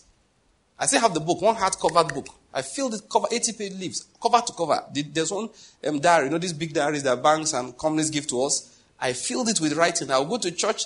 I went to church once. Pastor preached. I wanted to book the tape. They said, sorry, the tape recorder was not good.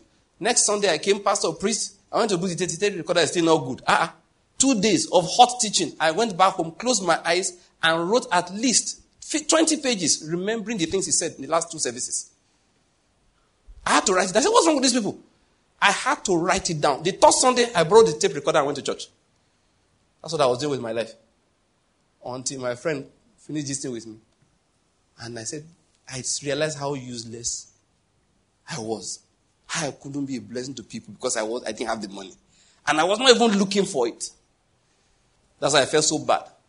So I laid down that day and I wept and wept. This is our Lord. Go and read my book, Don't Quit the Army. What you expect him to do? Come and hug you. My son, don't worry. I have a great plan for your life. I will do you good in due season. I'm a faithful God. I'm the God of your ancestors like Abraham. I'm God, the Father of the Lord Jesus Christ. My Holy Spirit is your comforter. Is that not the good way to respond if you're a good father? Abi? Mm-hmm. See, there are 2 ways. God is a father and Jesus is a Lord. Okay, then? Yes.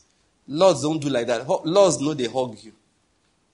The only thing he said, I remember it clearly. The word dropped clearly in my ears. He said, except a man hates his father and mother, he can't be my disciple. It's the only thing I heard.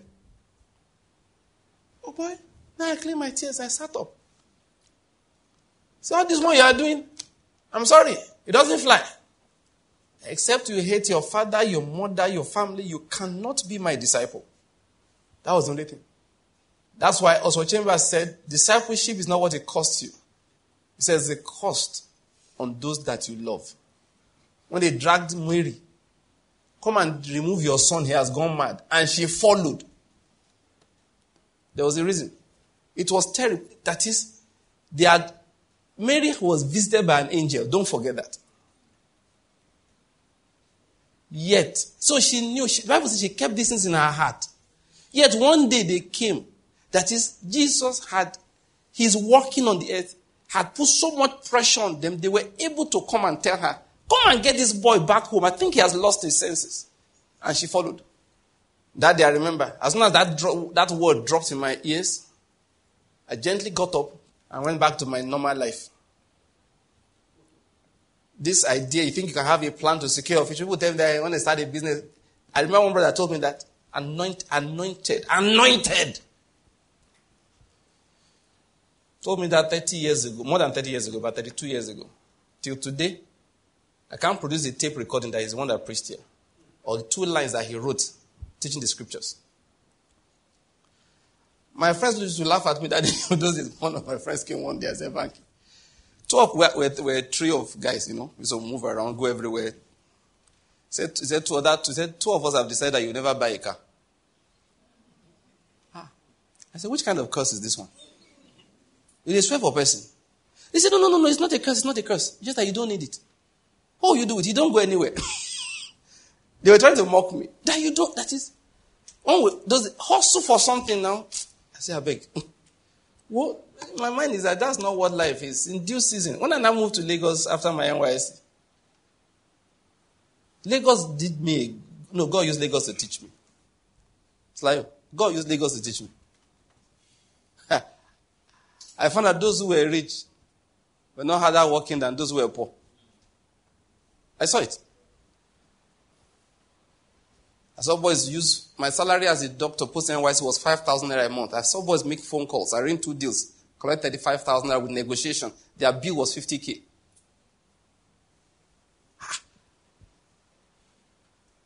I saw people make 70. Now, I keep on giving reference because if you use today's naira, you will miss it. So that's why I tell you that I just finished NYSC as a young medical doctor. My salary in a month was 5,000. So a man will sit on the table. Somebody just says, please, you have this dollar to sell. Okay. All right, just make 2 phone calls. This person is selling for 71. He tells the other people, I can give it to you for 72. They transfer the money. He pockets 70,000 naira. And we'll go out in the evening. My whole month salary. My auntie used to buy us snacks to eat.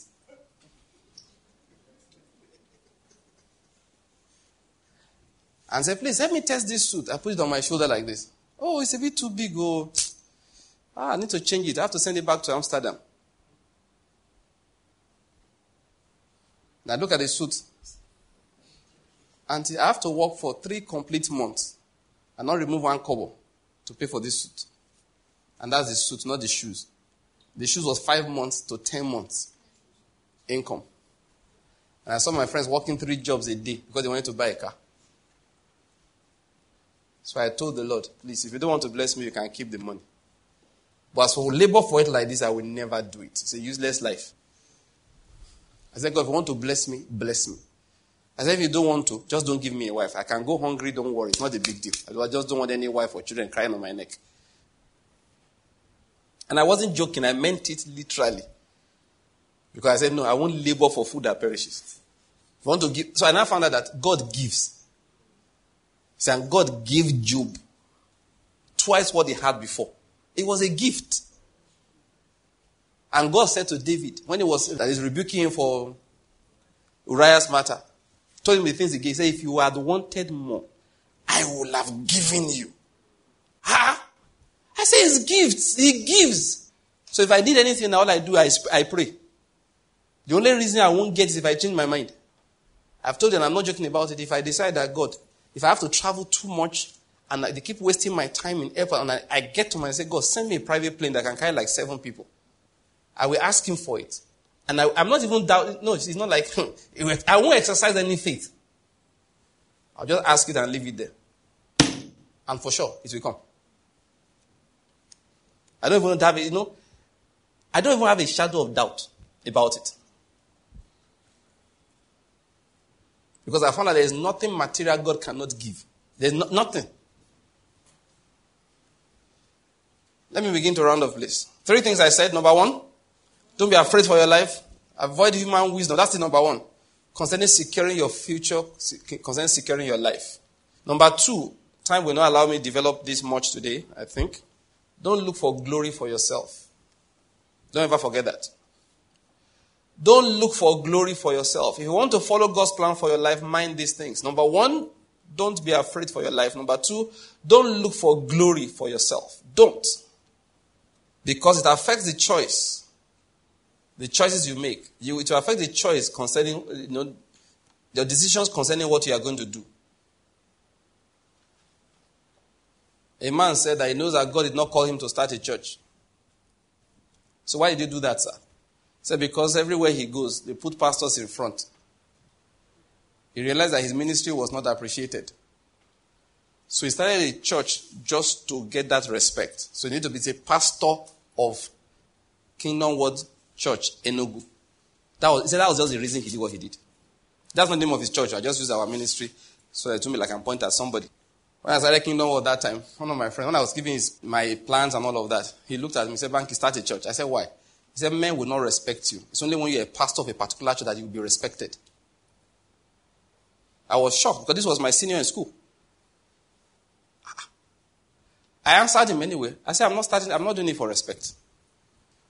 I told him straight. I said, I'm not doing it for respect. Remember, it's important you get this principle right because most decisions, like I said, the leading of the Spirit will come mostly from making right decisions. Not from the Holy Spirit speaking to you. It's from making right, godly decisions. That's why where the leading of the Spirit comes from most of the times. What people call your spirit, my spirit spoke to me. Forget that thing. Don't be impressed. I'm sorry. I'm not typical Pentecostal preacher in that area.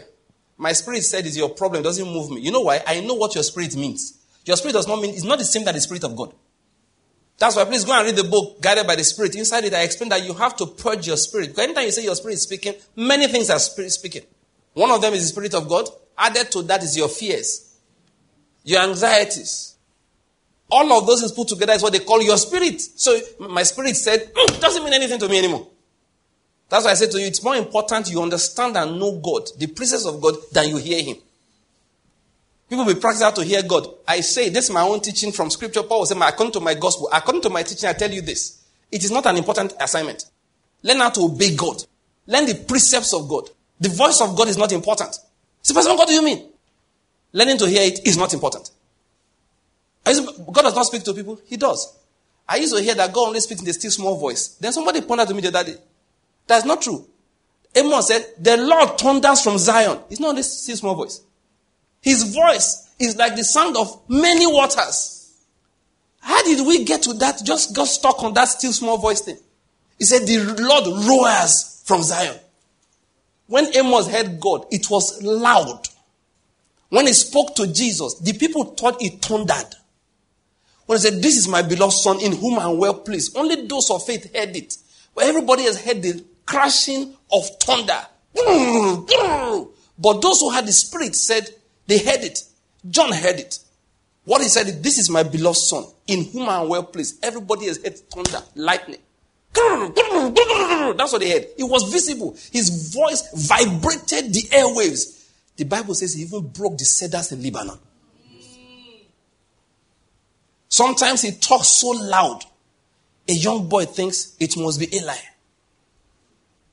Then Eli said, I didn't say anything. He came and said, sir, you just called me. This man is getting dementia. He called, he has forgotten. Eli said, I didn't see anything.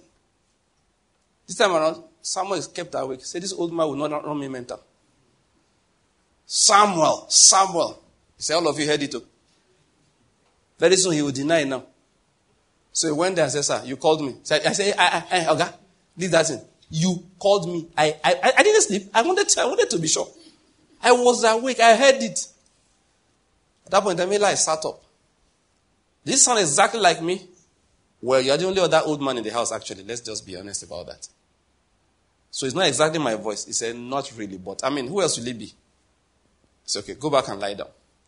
Now he will call you again. And this is how you respond. Now what am I trying to say? The Lord thunders from his temple. He roars from his temple.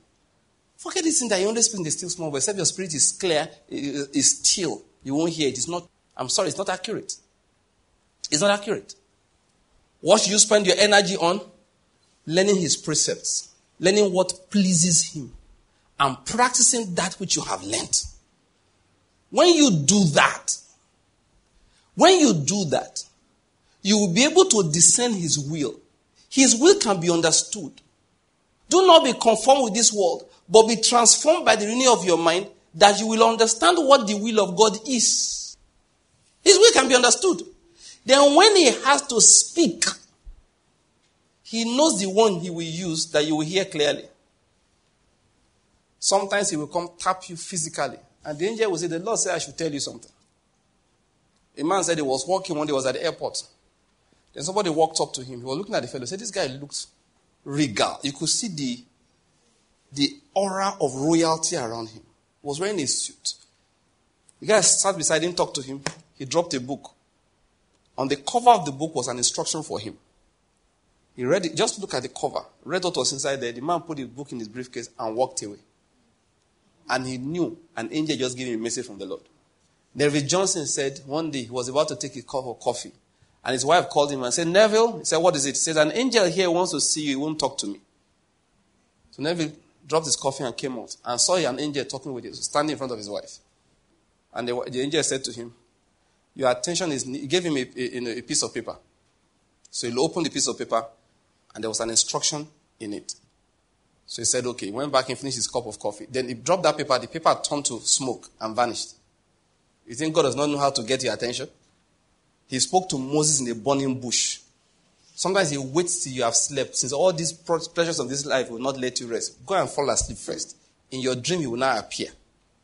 So how to hear his voice? Leave that thing. Just learn how to obey him, whatever comes. The ones he has written, practice it. Practice it. This your spirit you have been hearing has caused you more confusion than clarity, you know. You try to use to harass us. People come to me that time and say, oh, did God speak to you concerning the wife you married? Did I see visions? No. Did a voice down from heaven? No.